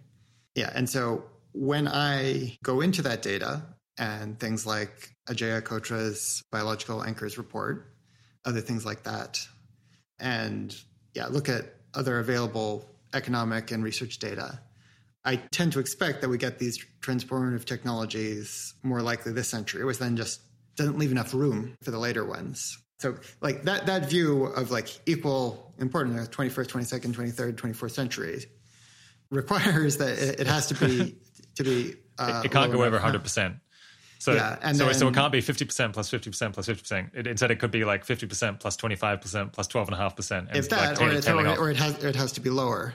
And then that just requires like getting into the details of computer hardware, how computer hardware has improved as we've invested more in it, how the response of AI performance has been to scaled up application of compute and research labor. And so, we can't get into all of it here and now. Yeah. But that puts me in that frame. And then there's an element, again, of preemption in that. So if we don't have this kind of radical transformation this century, then it may be because we're in that stagnant world. And if we get into the stagnant world, then it dives down and sort of like the remainder is more spread out. And likewise with the collapse, like if 99% of people are destroyed, our recovery time estimates are spread out over centuries. So that still gives something of a peak, since the cases where we don't get to transformative outcomes this century are ones where something really messes up the engine of progress. And so whether that is collapse or stagnation, and then those spread out a little more thinly, not over 10,000 years, but over more centuries. All right. I've got a lot more questions for you. I'm always keen to pick your brain on this AI and philosophy stuff, but I think this episode has arguably gone on long enough, so we might have to save that for another day, perhaps. I guess to wrap up, we've been talking about some extremely serious stuff, and it sounds like people might be left with the impression that you basically spend all of your time reading very long papers and books and so on, but I'm sure that can't quite be the case. What do you do in order to unwind and take your mind off these mind-bending and sometimes quite depressing things about the world? Yeah. One of my sort of niche interests is seeing the hot springs of the world. It was nice while I was in California, being able to circulate through quite an amazing number of great ones within a few hours of the Bay Area. There's one lovely one in the ocean north of San Francisco. And when the tide is out, there is a hot spring, which is people separate with like an artificial barrier to keep the ocean water from mixing in.